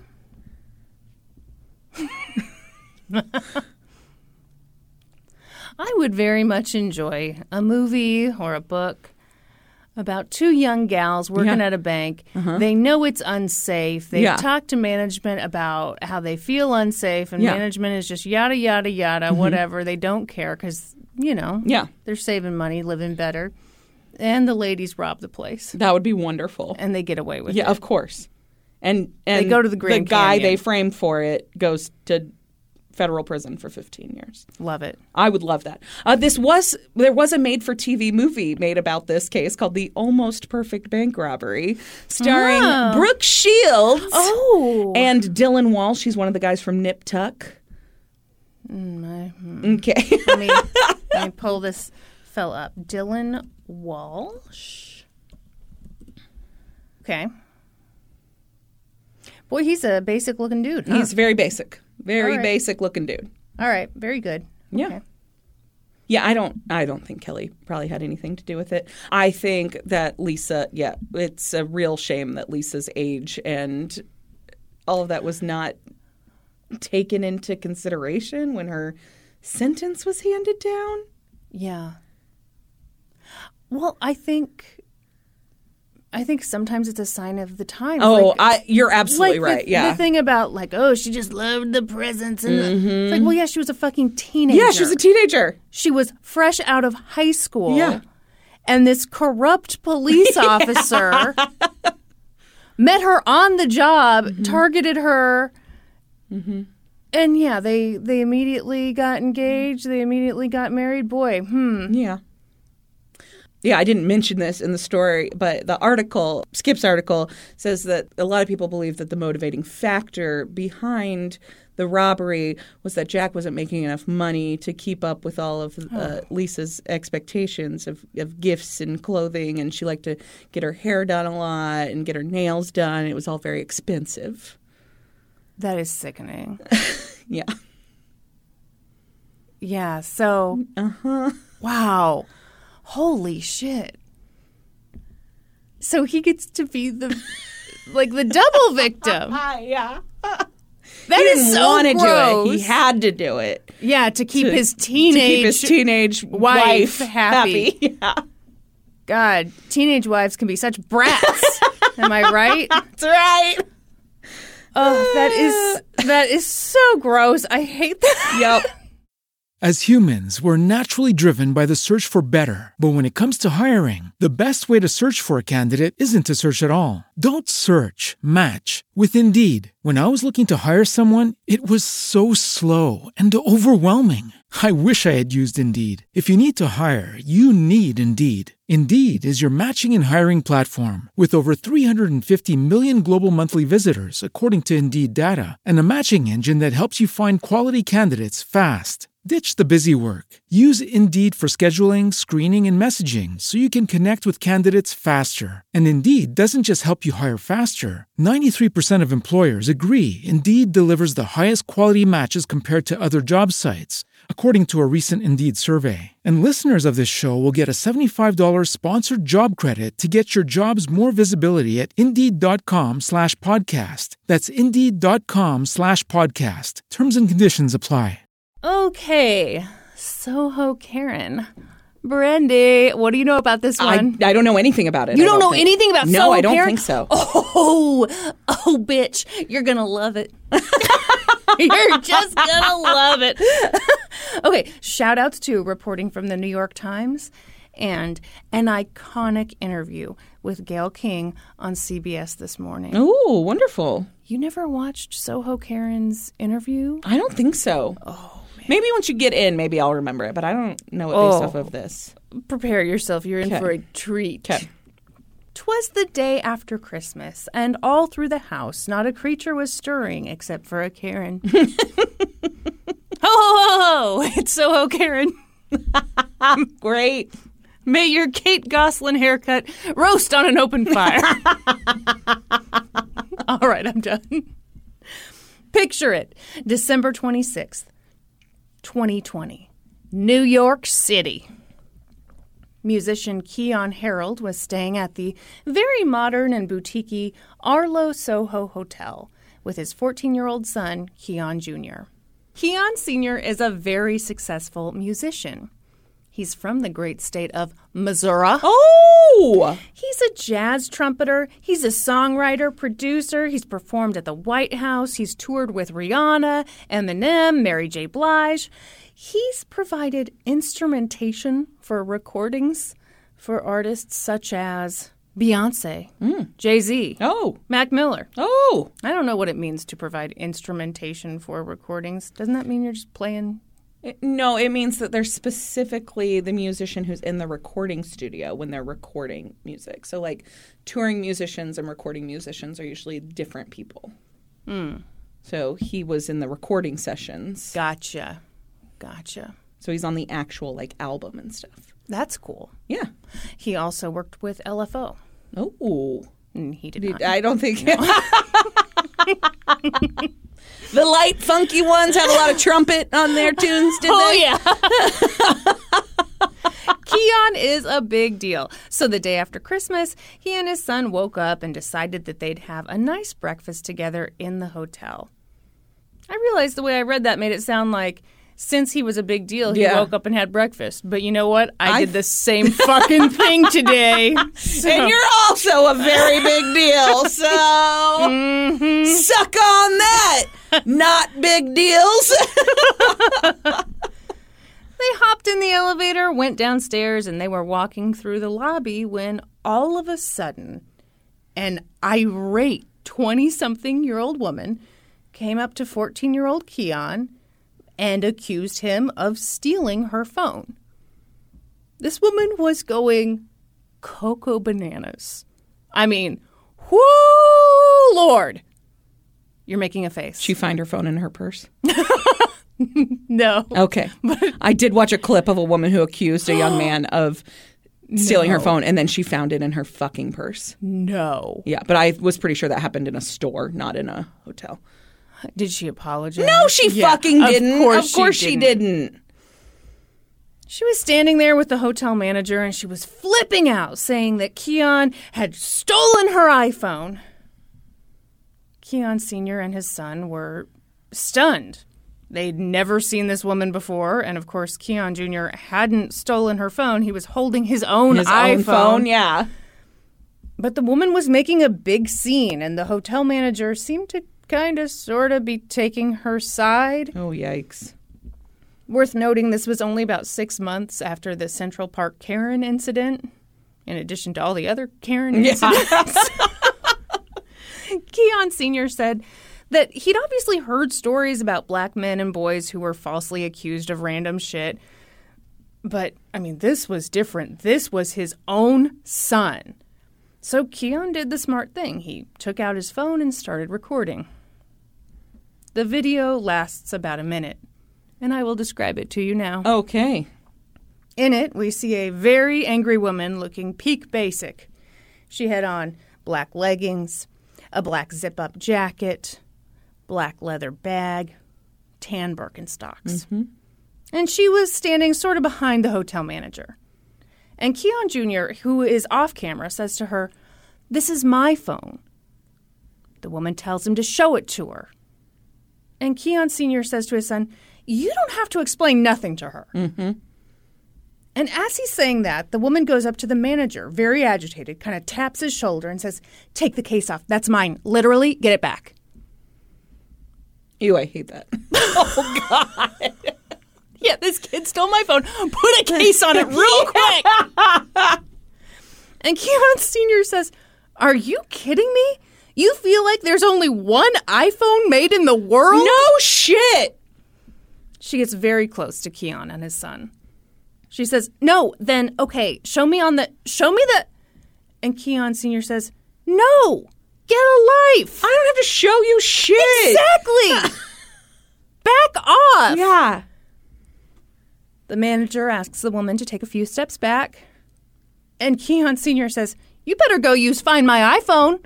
And the woman says, "Yeah, Find My iPhone is on. It's on that right now." And she points to his son. At this point, the manager goes over to the 14-year-old boy. And because the video is pretty chaotic, it's unclear what he's saying. But he seems to be trying to get Keon Jr. to hand over his phone. What? And Keon Sr. sees that and he says, no, you can't. No. And the guy goes, "I'm the manager of the hotel." And Keon Sr. goes, "I don't care." Yeah. And in the background, the woman is like an angry dog. Like, "Ow, ow, ow. Uh-huh. Yes, he will. Yes, ah." Keon Sr. says, "He's my son. Didn't you just see us come downstairs out of the fucking elevator?" Manager, "And I'm trying to help, man." Keon, "But you're not helping." No. Manager, "I am." Keon, "What you're being is disrespectful."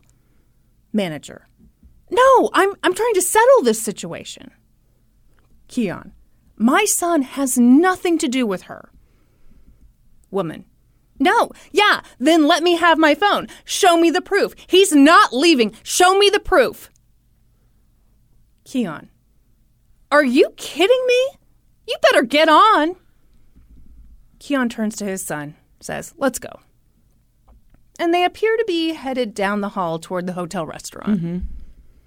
But the woman wouldn't let it go. She came rushing after them, freaking out about her stolen cell phone.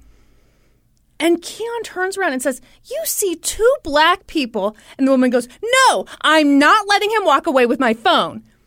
And there's some sort of struggle. Oh, my gosh. And then she comes back at them again, saying, "No, I have to get my phone." And there's another struggle, and you can't really see what's happening. The last words in the video are Keon saying, "Get your hands off." The video goes on for about a minute, but the incident itself went on for about 5. And it got worse. Surveillance footage showed the woman running after Keon Jr. and tackling him to the ground. Oh, my gosh. It was insane. She grabbed hold of him, ran with him for some distance, and spun him to the ground. It was wild. Yeah. And terribly traumatic. Keon Sr. pulled this woman off of his son. And at this point, not a moment too soon, the hotel staff does seem to have intervened in a meaningful way. Oh, okay, great. Finally. So Keon and his son went to have breakfast together. And, oh my gosh, what do you know? A little while later, an Uber driver showed up with the woman's phone. She'd left it in the Uber. It hadn't been stolen. Holy fucking shit. Yeah. Oops, she'd tackled a child for no reason. Great. Oh, well, you know. No harm, no foul. Right. Who cares? We've all done it before. No. Brandy, the important thing is she got her cell phone back. Okay, great. And so, with her phone in hand, she left the hotel. But Keon Sr. was like, "That's it?" Yeah. He didn't like the idea that some anonymous person could just attack his child and get away with it. No. So he decided to do something about it. As I mentioned earlier, Keon is a big-time musician, and that means that he goes and has breakfast in the morning. Yes. But also he has a big presence on social media. Yeah. So he took that 1-minute video and he posted it on Instagram. Here's what he wrote to go along with the post. "I hate I have to post this. I am furious. We see this crap happening all the time, but it hits different when it hits home. I typically try to keep things positive, but nothing about this video is positive. The lady in this video assaulted my 14-year-old son and me as we came down from our room in the Arlo Soho to get breakfast. This person, quote-unquote, lost her iPhone, and apparently my son magically acquired it, which is merely ridiculous. The incident went on for 5 more minutes, me protecting my son from this lunatic. She scratched me, she tackled and grabbed him. He is a child. Now watch it again. This lady is not even a guest at the hotel. She checked out of the hotel on the 23rd of December. Today is the 26th. What the fuck was she doing there? Now watch as the manager advocates for the lady who is not even a guest at the hotel, insisting and attempting to use his managerial authority to force my son to show his phone to this random lady. He actually empowered her. He didn't even consider the fact that we were actually the guests. Now think about the trauma that my son now has to carry, only coming downstairs to have Box Day brunch with his dad. Then, her phone was magically returned by an Uber driver a few minutes after this incident. No apology from her after this traumatic situation to my son. Not me. No apologies from the establishment. This shit happens so often. It needs to stop. If anyone recognizes this person, please tag or DM. Thoughts? Wow. Yeah, I mean, I think he has every right to be outraged. Absolutely outraged. God. Yeah, and I'm sorry, logistically, this fucking woman thought that this 14-year-old stole her phone and then magically had a case on him. He just carries it in case he steals an iPhone. He was so prepared. He had schemed and plotted this whole thing. This is ridiculous. Yeah. I always think it's so weird when people can't find something and they immediately go to, it was stolen. Yeah. Like, how many people really want to steal, your musty old cell phone. Right. I don't know that cell phones are musty, but I don't know. Depends on where you take them, I guess. I guess that's true. Keon's video quickly went viral. People were outraged by what they saw. They dubbed the woman in the video Soho Karen. But it didn't take long to determine her actual identity. Her name was Mia Ponsetto. She was 22, and she lived in Peru, California. Piru. Sure. All right. And, she wasn't facing any kind of punishment. People were upset by that. Yeah. They rightly pointed out that if the roles had been reversed, if a black woman had attacked a white child, she likely would not have just walked free. Yeah. Mia was, of course, aware of the viral video and aware of... Even if the 14-year-old had attacked her. Oh, absolutely. He wouldn't have walked free. No! Hell no. Hell no. I didn't even think about that. He absolutely would not have. The police would have been there so fucking fast, and he would have been arrested. Yeah. Yeah, that's ridiculous. Mm-hmm. So she was aware of the viral video and aware of the surveillance footage that showed her tackling a 14-year-old. And she was mortified that everyone misunderstood her. People were thinking that this was racially motivated, but they were wrong. They were thinking that she had behaved very badly, but there was blame to go around. They just hadn't heard her side of the story yet. Great, let's hear her side. I'd love to hear an explanation. Meanwhile, Keon hired civil rights attorney Ben Crump, and Ben got to work pressuring the Manhattan DA to bring charges against Mia. And crumping, which was distracting. Crumping? That sounds so familiar. What's crumping? It's that dancing where you're like... Hayden Panettiere did it very embarrassingly in the second Bring It On movie. It's very cringy. Did she look like the whitest woman alive when she did it? Is it the third Bring It On movie? It might be. I gotta say, I dropped off after the first one, so I cannot participate. It might be in the third one. Yeah. Anyway. Could you crump a little for me? I did. Do some more, please. No, thank you. I'd like you to do it from a standing position. No, thank you. All right, I guess I'm just left to wonder.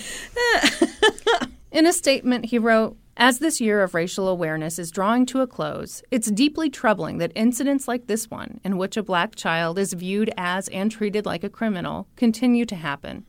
We strongly urge Manhattan District Attorney Cy Vance Jr. to bring assault and battery charges against this woman to send the message that hateful, racially motivated behavior is unacceptable." Keon Harold Jr. was deeply impacted by this incident. He kept asking his parents, "Why me?" Yeah. And Keon Sr. had to explain to him that it wasn't his fault. He said, "People do things. They act the way they act, and sometimes it's just not you." Keon Jr.'s mom is Kat Rodriguez, and she is gorgeous, and she plays the saxophone for Beyonce. Oh, fuck. I know, right? What's Keon play? Is he just any instrument he touches, he just Wait, junior or senior? I'm sorry, junior, yes. If he's got two amazing musician parents, is he also a musician? I saw some, they really kept him out of this news as much as they could, which I think is wise. I saw some footage of him on the drums. Oh, okay. But I don't know. I have a feeling he could probably do just about anything. That's what I'm guessing. Not jealous at all. Except for fine. crumping. No crumping allowed. He crumps just like Hayden Panettiere. I never learned how to say her last name. I think it's Panettiere. I'm not really sure. It seems like a complicated dessert, don't you think? Oh, it does. Mm-hmm. It's a technical round on the Great British Baking Show. Yeah. This week, Paul would like you to make 12 identical Panettières. They need to be light and fluffy with no soggy bottoms. Kat was so upset about what had happened. She said it about broke her heart when she went up behind her son to hug him one day, and he pulled away.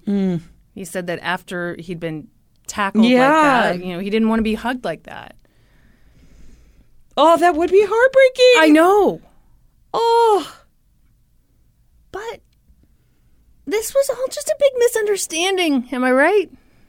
Mia thought so. No, Mia. She decided that she needed to smooth things over. So she and her lawyer, Sharon Gatan, decided to do an interview with Gayle King for CBS This Morning. For the record, Sharon and Mia seem to have had very different ideas on how this interview should go. Uh-huh. Sharon wanted to use this as an opportunity for her client to apologize. Maybe it would humanize her a little. Mia wasn't quite as excited about apologizing. And what resulted was an interview that is nothing short of glorious. Okay, great. You going to walk us through it? Oh, my God. The time I took to transcribe Oh, my gosh. this. Amazing. Okay. The interview took place on January 7th, 2021. Where were you? And these were COVID times, so they did this over Zoom. And I'd like to set the scene. Okay. Okay, Gayle King looks wonderful. She appears to be in some kind of fancy living room. Excellent. She's wearing a white sweater, obviously cashmere. I Yeah, mean, obviously. duh. Give me a fucking Yeah. break. And Mia Do you have a cashmere sweater? No. Me either. You think I've got Gayle King money? No, but Kohl's does a nice cashmere deal every. I guarantee you, Gayle's sweater is not from Kohl's. She didn't save up her Kohl's cash. I almost What? bought a cashmere scarf the other day. What stopped you? It's expensive. Yeah. You got me cashmere socks. I did get you cashmere socks. Those are fancy, but you know Yeah. what? When I get something fancy, it's like, well, I can only wear these on special I'd occasions. hate to ruin this fancy thing so it'll sit Yeah. in a drawer and I'll never use it. Yeah, exactly. Which is the story of all of my bath bombs. Mia's lawyer, Sharon, also looks professional. She's got on a tweed patterned pink suit jacket, kind of Chanel. Oh, a little Jackie O situation. Kind of ish. Okay. Mm-hmm. Her hair is nicely styled, and she and Mia appear to be sitting in the fanciest backyard or local botanical garden. Okay. You choose. Okay. Now, no offense to Gayle or to Sharon, but the Best Dressed award definitely goes to Mia. For this nationally televised interview, Mia chose to wear a beige bralette, black leggings, a black leather jacket, and a baseball hat that said Daddy on it. Really? Absolutely. The outfit was weird enough without the hat. Yeah, I mean, the bralette, that's a bold choice. Yes. It said Daddy? It said Daddy on it. Just Daddy in white letters.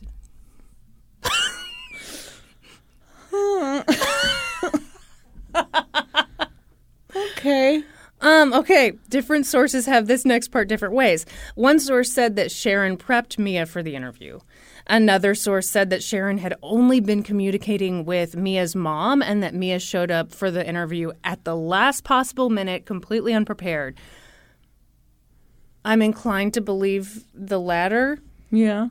One thing everyone can agree on is that when Mia showed up in a daddy hat, Sharon was like, please take that off. No fucking shit. And Mia refused. And thus started a theme of Mia ignoring her lawyer's advice and instead saying whatever was on her heart. Okay. Wow. I bet that's going to go really great for Mia. I would now like to reenact this iconic interview. Great. It will take a while. Okay. But I guarantee you're going to want to hear this. Okay. Gayle. Mia, help me understand. What made you think that Keon had your phone? That's why I'm confused. Why did you think he had it? Mia, I was approaching the people that had been exiting the hotel because, in my mind, anybody exiting is probably the one who might be the one who's trying to steal my phone. I admit, yes, I could have approached the situation differently or maybe not yelled at him like that and made him feel, maybe some sort of inferior way, making him feel as if I was hurting his feelings, because that's not my intention. I consider myself to be super sweet. I really never, ever. I consider myself to be super sweet. I really never, ever meant for it to, like, hurt him or his father either. Gail, are you saying that you were stopping everyone in the lobby, asking them about your phone? Is that what you're saying? Mia. Not everyone. Just the people that in the meantime, while the hotel manager was checking the footage, I just wanted to do my part as best I could. Gail. So you were just asking the black people? Is that what you were doing, Mia? Gail, you just described yourself as super sweet. I'm sorry, that kills me. I know, it's great. It's you wouldn't believe it when she says it. It's like, holy shit. I know you've seen the video. When you look at the video, the reaction seems very extreme. It doesn't seem like it's someone who's super sweet. Can't handle it. And then I love this because then we cut to Mia and she looks a little hurt. Uh-huh. She says, how would you feel if you were alone in New York and, you were going to spend time with your family during the holidays and you lose the one thing that gets stolen from you that has access to the only way that you're able to get back home? Okay. Gail, I just don't think that I would randomly attack people is what I'm saying to you. I know you said you could have handled it better, but I just don't think I would randomly attack people in the manner in which you did. What do you think when you look at the video? You're standing there in your leggings and your flip-flops, and it looks like you're just going nuts, for lack of a better word. Mia. I don't feel that is who I am as a person. I don't feel like this one mistake does define me.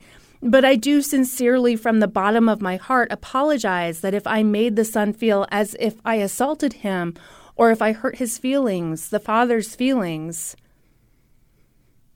Okay, hold. Yep. Okay, I'm sorry if I made them feel like they. I made them. I made him feel like I assaulted them. No, you did. No, you fucking assaulted them. You tackled also, the kid. Learn their fucking names. Uh-huh. The father and the son. Yeah. Yeah. Also, I love the idea of falsely accusing someone. Yeah. Tackling them to the ground and being like, I'm sorry if I hurt your feelings. I'm sorry if I hurt your feelings. And I'm sorry if I made you feel like you were assaulted.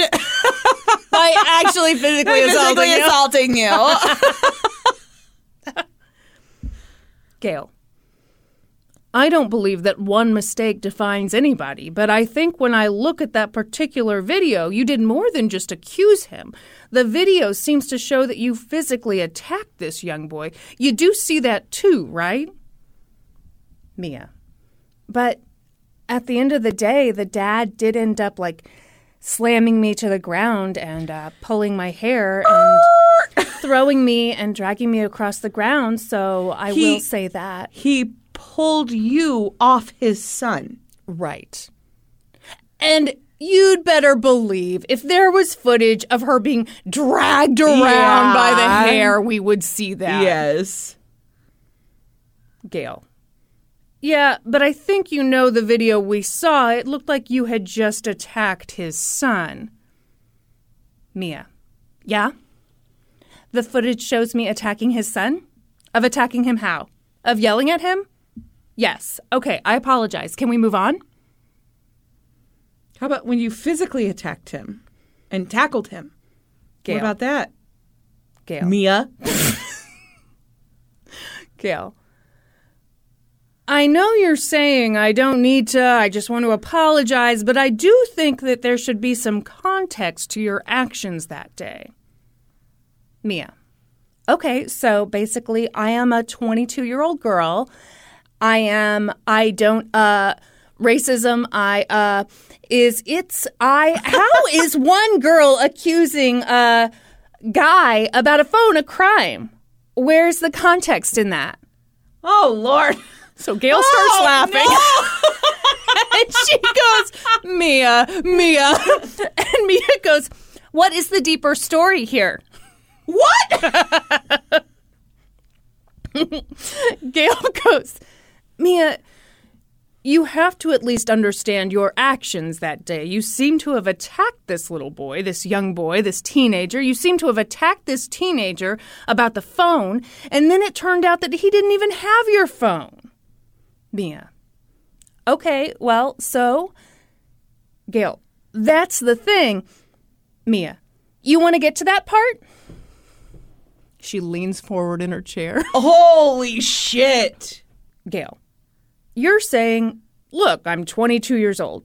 You are 22 years old, but you're old enough to know better. So you're saying you're 22. Mia. All right, Gail.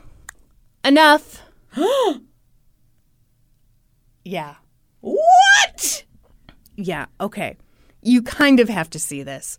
But she literally goes, all right, Gail, and then puts her hand out like a little stop sign and goes, enough. Can you fucking believe that? No! All right, Gail. Enough. Oh, my gosh. Can you imagine? No! As soon as she did that, her lawyer looked like she wanted to die. Sharon turned her head away from the camera toward Mia and like a ventriloquist goes, no, stop.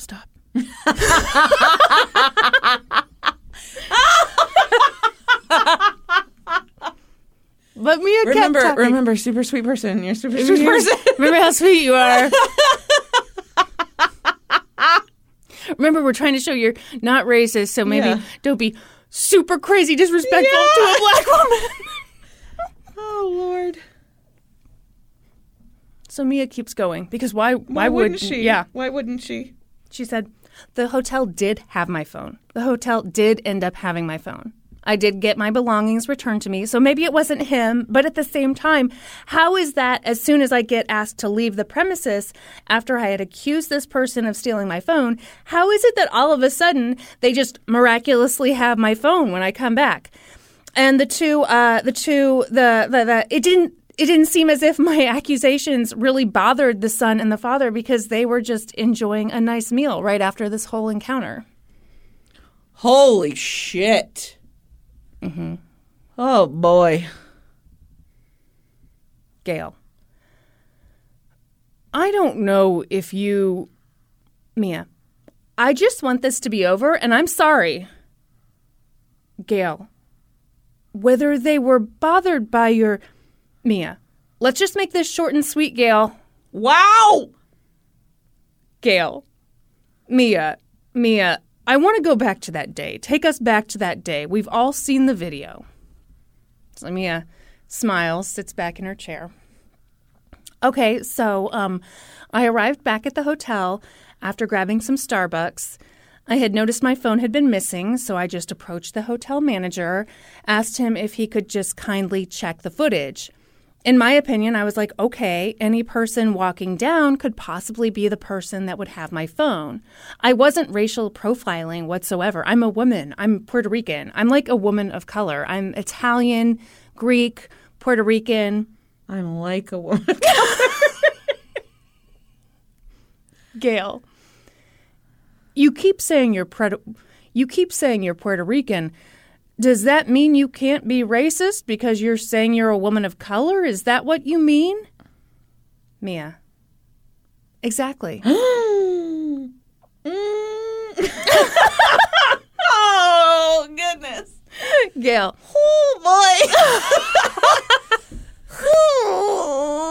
boy. Well, I would disagree with that. People of color can be racist too. Do you believe that you should pay a price for this? Mia. I don't feel that my accusation is a crime. Gail. But it's more than an accusation. It's the way you tackled him, it seems, on the videotape. What would you do differently? You said that you look at that tape and that's not who you are. Mia. I think I could have just asked the hotel manager. So yes, I could have stepped aside, or the father and we immediately could have just started speaking at a lower tone, and probably that would have handled the situation a whole lot better. Or you could just not accuse people of stealing your fucking shit. Gail, with all due respect, when Mr. Harold was talking to you, it seems to me that he was responding to you because you had accused his son. Mia. I'm saying that both of us. I said that both of us. Well, both of us nothing, Mia. So at this point, Sharon cuts in. Poor Sharon. Poor Sharon. Oh, Sharon's just left her body at this point. It's just a Chanel puddle. She goes, bottom line is that this issue is much bigger than I think Mia is appreciating. She sees it as a very simple thing. Okay, so then she gets cut off. But I mean, yeah, that is the only thing you can say. My client's a fucking idiot. I wish we weren't here. Yes. How do I pull the plug on this interview? Can I access a time machine? I should have been a baker. So later, Gail asks, it's been reported that your phone was returned to you by an Uber driver. Is that true? Mia. That is not true because I arrived at the hotel with my phone in my hand. Gail. Okay, who returned your phone to you? Wait, if you were... What? Mia. The hotel receptionist. Gail. Mia, where had the phone been? Mia. Why don't we ask the hotel receptionist? Oh my gosh. Gail. Mia, to be honest, I'm telling you, you seem to be not remorseful, to have no contrition, and you're almost a little flippant about this. Yeah. You have to understand that for this teenage boy who says that he was shattered, who says that he was traumatized, Mia, I'm traumatized. Yeah. Oh my... Oh. Gail. So Gail's still finishing her previous thought, and then she goes, this was a big deal. And then Mia says, I'm traumatized. And Gail goes, you're traumatized too? Because... And Mia goes, yes. And I'm sorry. I'm sorry from the bottom of my heart. He's 14, and that's what they're claiming? Yeah, I'm 22. I've lived probably just the same amount of life as him. Honestly, I'm just as a kid at heart as he is. I feel sorry that I made the family go through all that stress, but at the same time, it wasn't just them going through that. Oh, Lord. Gail. I just don't think that you helped yourself by your behavior. Mia. Of course not. Gail. When you look at that video, what did you think? What did you think? Mia. You already asked me that. You asked me that in the beginning of the interview. I'm not going over it again. Gail. Okay. All right. Mia. I would like to have a real interview with real questions and real heartfelt, sincere apologies. Let 2021 be the moment of healing. Seriously. Who's giving the heartfelt apologies? Yeah. Yeah, so many questions. Real questions. Real questions. Gail. Okay. You want an interview with real questions. I'll give you the floor. What would you like us to know, Mia? Mia. That I'm sincerely sorry to the family and the dad and the son for making them feel as if I was a racist toward them when that is not my intention. I was a racist toward... But she's like a woman of color. Okay? Okay. Oh, no. There was a big reaction to this interview. Yeah, I bet. Okay, one of my favorite parts is like, okay, they do CBS This Morning, they do them in segments, and then they cut back to the anchors. Yeah. So So it's Gail and these two white guys. I don't know who they are, but they're like older guys. And one of the first things the guy says is, "Nice hat."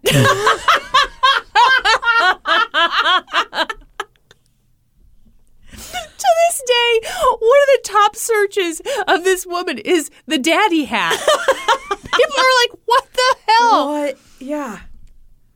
So there's some speculation that it's from the Call Her Daddy podcast thing. Oh, yeah. Okay. Sure. Can you imagine? No. Another one was like, it's from Urban Outfitters. Okay. I don't know. But can you imagine if someone went on TV in Let's Go to Court merch and was the biggest asshole ever? Seriously? Daddy. Oh, no. Oh. Gail later said that her favorite part was when Mia said, "Okay, Gail, enough." And I would give just about anything to see the unedited footage of this interview, because apparently Sharon kept trying to stop Mia from saying dumb shit. And at one point, Mia started arguing with her, but those assholes over at CBS left all that beautiful bean footage on the cutting room floor. That is a real shame. Brandy, this is going to shock you, but that interview didn't actually help Mia's public image. What? In fact, some say that in doing that interview, Mia effectively took a big sloppy dump on her public image. Oh, yeah, imagine that. Just hours after Mia did that interview, she finally faced some consequences for her actions. Are you super hot? It is warm in this little room. Should we turn the fan on? Should we you can fan it. Turn fan the it beat up. around? Love to hear percussion. Turn the beat around. Love to hear percussion. I had that song on a VH1 Turn it Divas CD back in the day. down. I don't mean to brag to you. You are bragging. Yeah. That's the kind of life I led. So 2 detectives from New York flew out to California, and they teamed up with deputies from the Ventura County Sheriff's Office, and they went to arrest Mia. I'd love more details on this. Yeah. The New York Times just said this.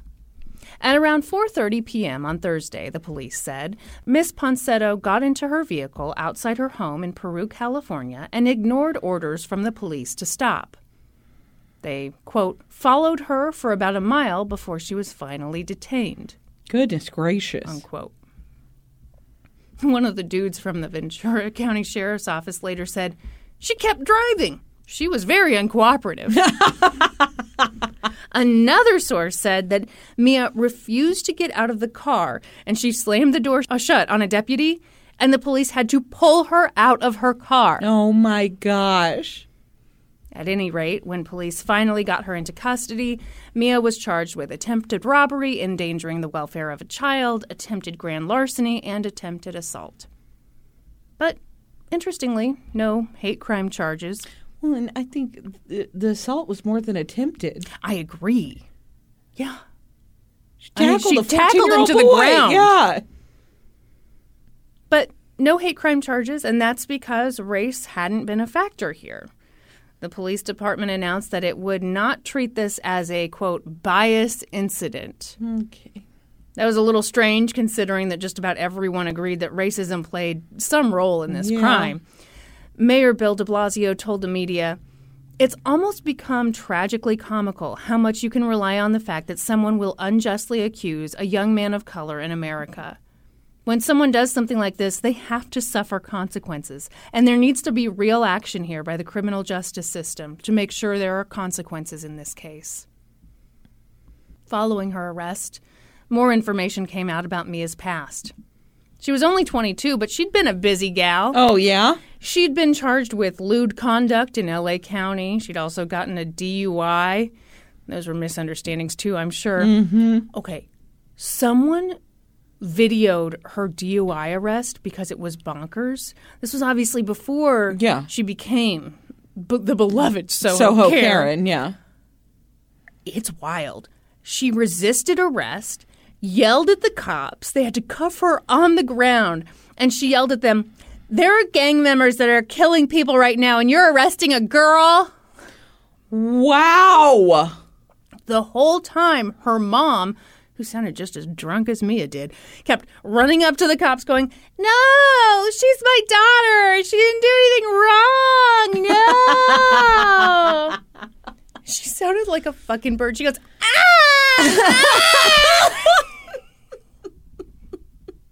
I don't know if this was the same incident. I don't think it was.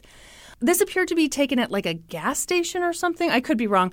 I saw another news report that she and her mom had gotten super drunk at a hotel and refused to leave. And so they... Oh, boy. Yeah. Okay. Great gals. Yeah. Super sweet. No.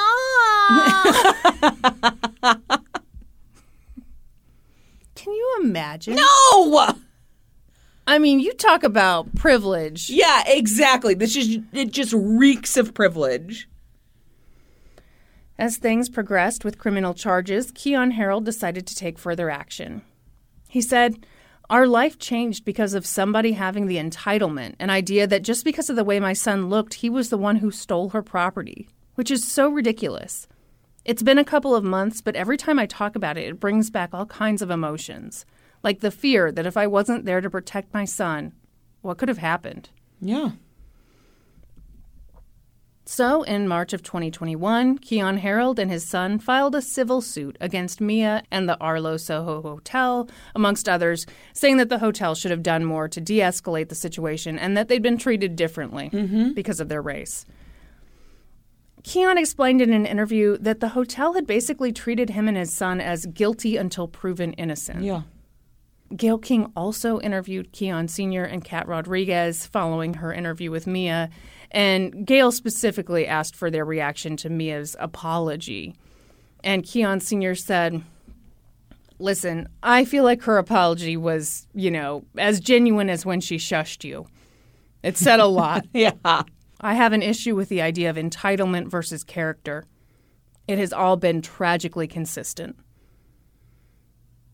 And Kat said, "Yeah, I apologize. Can we move on?"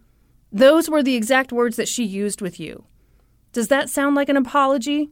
She knew she assaulted a 14-year-old boy, not a guy, not a man. Yeah. So the civil suit moved forward, and in the summer of 2021, the Manhattan DA brought additional charges against Mia. She was charged with 2 counts of second-degree unlawful imprisonment as a hate crime. She pled not guilty. Mm-hmm. At a court appearance in March, Mia interrupted the proceedings to clarify that she didn't want to go to jail. Great. And her new lawyer, Paul D'Amelia, advised her to please stop talking. Unfortunately, this case did not go to trial, and Mia did not take the stand in her own defense, which is probably a good thing, because if she took the stand in a crop top and daddy hat, I would have lost my mind. In a court of law! In a court of law! Instead, in April of 2022, she accepted a plea deal. She pled guilty to a felony hate crime charge. As part of her plea deal, she didn't have to go to jail, which was great because she'd asked specifically not to. Yeah. Which is all you have to do. That's right. Why don't more people do that? Yeah. She just has to finish probation on her DUI case in California, go to counseling, and basically not do anything bad for 2 years. At the end of those 2 years, if she hasn't had any contact with the criminal justice system, she'll be able to plead guilty to second-degree aggravated harassment, which has a hate crime element, but it's just a misdemeanor. So the felony goes bye-bye. After the plea deal was announced, Mia's lawyer said, "Ms. Ponsetto looks forward to her eventual final plea to the harassment charge. A plea that we feel more realistically reflects her actions that night at the Arlo Hotel. It is Ms. Ponsetto's wish that Keyon Harold accepts her regrets and apology for her behavior that evening, and that all involved can move forward with added insight and compassion." All involved, Brandy. Yeah. There's so much blame to go around, right? Wow. If she doesn't abide by the terms of her plea deal, she could face between 1 and 4 years in prison. In a statement, Manhattan DA Alvin Bragg said, As a black man, I have personally experienced racial profiling countless times in my life, and I sympathize with the young man victimized in this incident. This plea ensures appropriate accountability for Ms. Ponsetto by addressing underlying causes for her behavior and ensuring this conduct does not reoccur. Okay, what do you think of all this? I mean, I don't love it, but Yeah. I'm not surprised by it. I mean, I had a tough time with this because I kind of think, okay, first of all, let's pretend like race really isn't a factor. Yeah. I feel that if you tackle a 14-year-old to the ground, you should probably do some jail time. Yeah, I mean, Right? I mean, that Yeah. doesn't seem like too much to ask. no. But the other thing She is, specifically asked not to I go to jail, forgot. Kristen. I forgot. That's like saying Beetlejuice 3 times. It's the magic.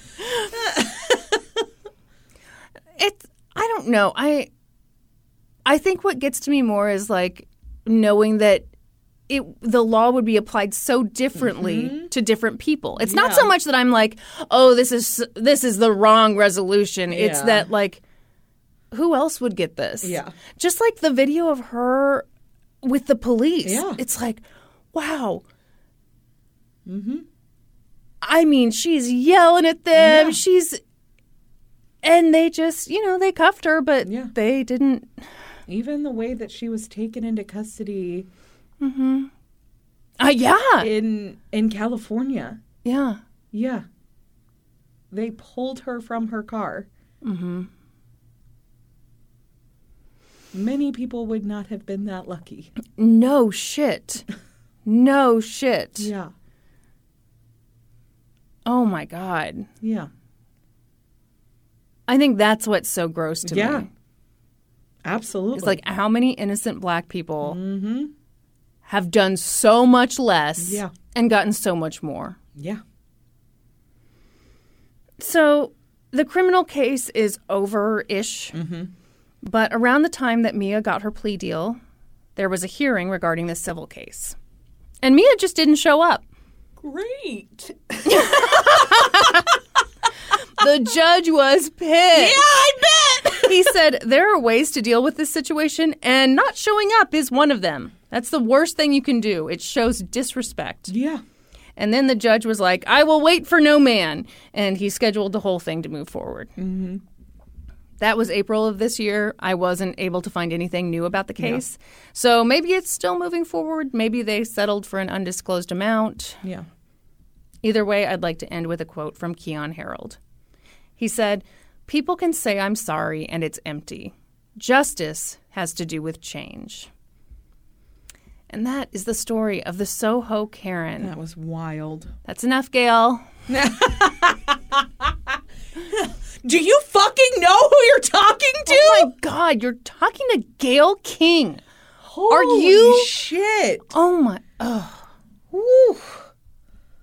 Take off your daddy hat. Yeah. Can you imagine that level of trolling? No.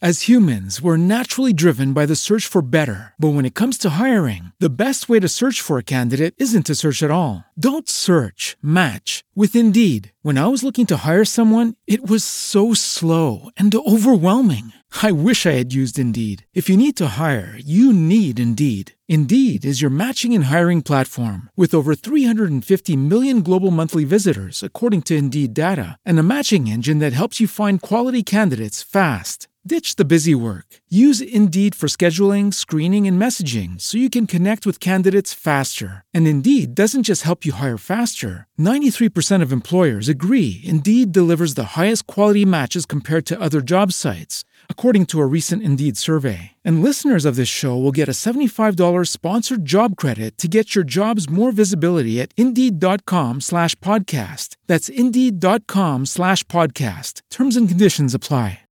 You know what I think we should do now? We should take a few questions from our Discord, but we have to make it quick.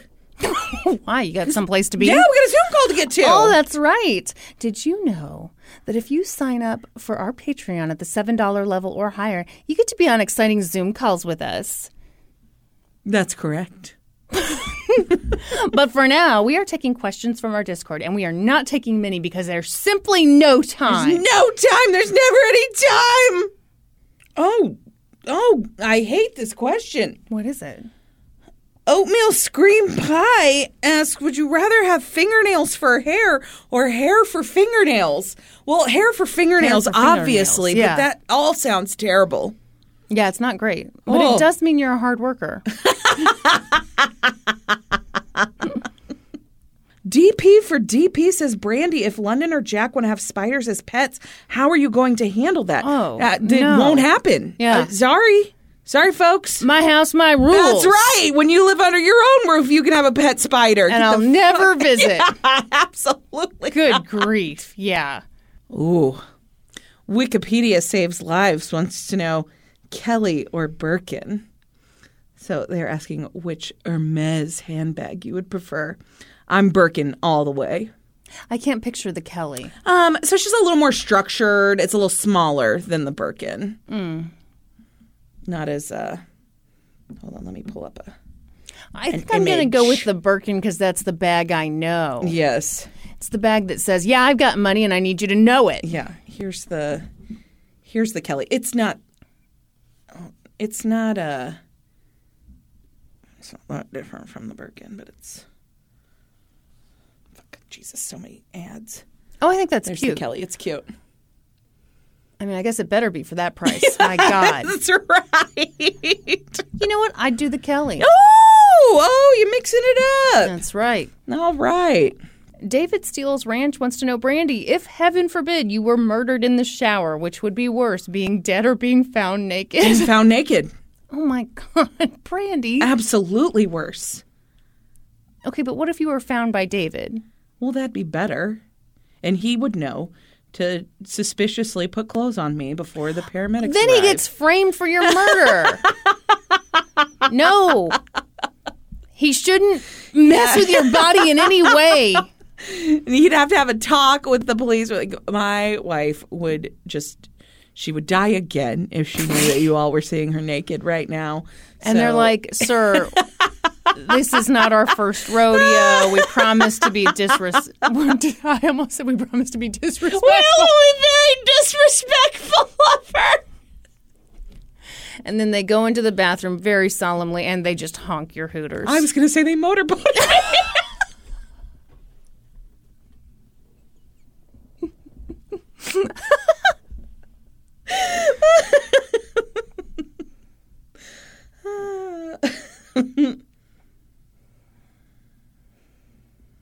Ooh. Classy Penis Cake wants to know, you get one Bath & Body Works scent for the rest of your life. Oh, God. Which one are you choosing? Do I have to? White tea and sage is what I would pick. Why? It is a very light, clean scent. You wouldn't get tired of it. Like, you could smell that smell for your whole life, and it wouldn't Wait, bother you. is this like I have to exclusively wear this scent? Yeah, you get one scent. That sucks. Yeah, pick some. Then it has to cucumber be melon. from no gross. My Kristen one picks scent has to be melon. from Bath Yes, and from Body Bath and Works. Body Works. Yeah, goodbye, Chanel. Oh, I am not that kind of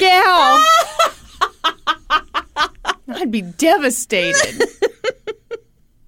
I find their fragrances usually too sweet for me, too juvenile. Yeah, I don't if like you the will. sweet ones. That's why I went with white tea and sage. Okay, what if you just had to smell it in your home? Do you have one that you could? Then any of like the Christmassy candles, okay. You'd the like a holiday little, like, stuff. Yeah. We did just buy balsam and firewood. Yeah, it's good shit. Holy shit, it smells so good. Mm-hmm. I don't know that I'd want to smell it for the rest of my life, but... Ooh, Kenneth Cole's reaction wants to know, what's your favorite Christmas movie? I love Christmas movies. You do? Love them. But I don't like Hallmark movies. I'm not watching the Hallmark Christmas movies. Get the fuck out of here. All right. No. But I love Christmas movies. So every year, the first Christmas movie I watch every year is Christmas with the Cranks with Jamie Lee Curtis and Tim Allen. Okay. I've never seen that film. Okay, well, they decide they're skipping Christmas because their daughter joins the Peace Corps, and so they're not going to be involved in Christmas. They're going Right. to take a cruise instead. Well, then at the last minute, their daughter gets engaged and decides to come home for Christmas and Right. celebrate. And so then they have to pull Christmas out of their assholes Oh, my God. when they could have just said, hey, Blair, sorry, we're skipping Christmas this year, so we're not ready. But sure, we'll skip the trip. You just come on home. No, that's not an option. Thank you very much. That is not an option. I really like Christmas with the Cranks. I like A Christmas Story. I watch it every year Sure. multiple times. I like A Muppet Christmas Carol. Oh, my God. You don't like Muppets, so... Yeah, I'm a grown woman. Which is more than I You can didn't say like for Muppets when you were a kid. Yeah, I was born an adult. Do you have a Christmas movie you like? I mean, I like A Christmas Story, but I'm not going to watch it multiple times I watch a it year. I watch it multiple times. Throughout the year? No. I usually only watch it at Christmas time, but I watch it multiple times on Christmas Day. Oh, yeah, because they've got the 24 reruns. hour, Yeah. yeah. We've all done that. Calm Yeah. down. You're not special at all. Also, Four Christmases, really like that one. Maybe I need to get into Christmas Reese movies. Witherspoon, Vince Vaughn. Ugh. They're going to go on vacation. They get grounded because there's fog. Mm-hmm. And so then they have to go to all 4 of the Christmases that they usually skip. Okay, that could be It's pretty good. a hoot. Yeah. Hilarity ensues. Interesting that Vince Vaughn and Tim Allen are involved in your favorite Christmas movies. Why is that interesting? I mean, aren't they both huge douchebags? I know Tim Allen is. I don't know if Vince Vaughn is. I'm is pretty he? sure he's a big douchebag. Okay, great. He's a big, tall douchebag. Big, tall douchebag. He collects. Bleep.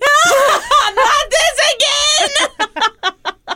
Oh my gosh, Brandy, we kind of have I to know, we move got to wrap along. this up. We got to wrap it up. Thank you for everyone who sent in questions. We simply do not have time.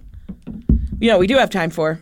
Supreme Court induction. That's right. To get inducted on this podcast, all you have to do is join our Patreon at the $7 level or higher. And then we will read your name. And for now, your first celebrity crush. What episode are we on? 239. Oh, I am here. Yeah, I can see your little pink Kristen just floating around. Alicia Gamble. Elijah Wood. Amber. JTT. Kristen J. The Rock. Then I realized I was super gay, so I changed it to Sandy Bullock. Alexis Webston. Jesse McCartney. Kelly Joyce. Ryder Strong. That's Sean from Boy Meets World. Oh. Sounds like a made-up name. It's a real name. Sherry Sinicola. Russell Crowe in The Gladiator. I like okay. Russell Crowe in that phone throwing scene at the hotel. You mean where he beat somebody with a phone? Do you know who he is? He's too important. Mikkel. Rob Thomas. Do you need me to explain who Rob Thomas is? No. Is that a Third Eye Blind song? Oh. I guess you do need to explain who Rob Thomas is. That's fine. Let's move along. We don't have Wait, time. I'm wrong. It's Matchbox 20. Was that a Matchbox 20 song? Yes. Was it? Yes. What song was it? Lisa Zinert. Uh-oh, it looks like did I cut off Lisa's crush? No, it was probably Chingy. Who's Chingy? I like the way you do that right there. Oh, Lisa.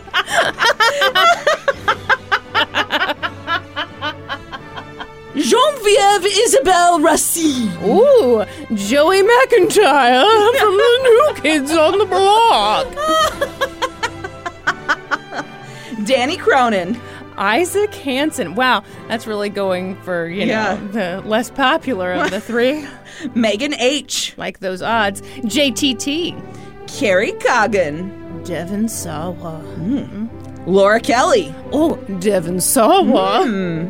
Kathleen Surratt. JTT, of course. My God, these two are just dominating. Kenzie H. Johnny Depp. Beth Giannian. First crush was on the older brothers from Three Rocky Ninjas. loves Emily. Rocky loves Emily. Okay, I have no idea. what Rocky's the oldest one. All right, well, great. I liked Tum Tums. I'm very happy for you. Emily Patterson.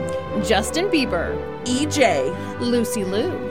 Welcome to the Supreme Court! Kristen shook her titties all over the place during that. I couldn't help it. Thank you, everyone, for all of your support. If you're looking for other ways to support us, please find us on social media. We're on Facebook, Twitter, Instagram, Patreon. Please remember to subscribe to the podcast wherever you listen, and then head on over to Apple Podcasts and leave us a 5-star rating and review. Then be sure to join us next week, when we'll be experts on 2 whole new topics. Podcast adjourned. And now for a note about our process. I read a bunch of stuff, then regurgitate it all back up in my very limited vocabulary. And I copy and paste from the best sources on the web, and sometimes Wikipedia. So we owe a huge thank you to the real experts. I got my info from reporting by the New York Times, the New York Post, and CBS This Morning. I got my info from an article for Texas Monthly by Skip Hollandsworth, an article for Mental Floss by Kara Kovalchik, mysanantonio.com, and Kins 5 News. Ken just works his ass. No, that's right. Oh, it is right. For a full list of our sources, visit lgtcpodcast.com. Any errors are, of course, ours, but please don't take our word for it. Go. Read their stuff.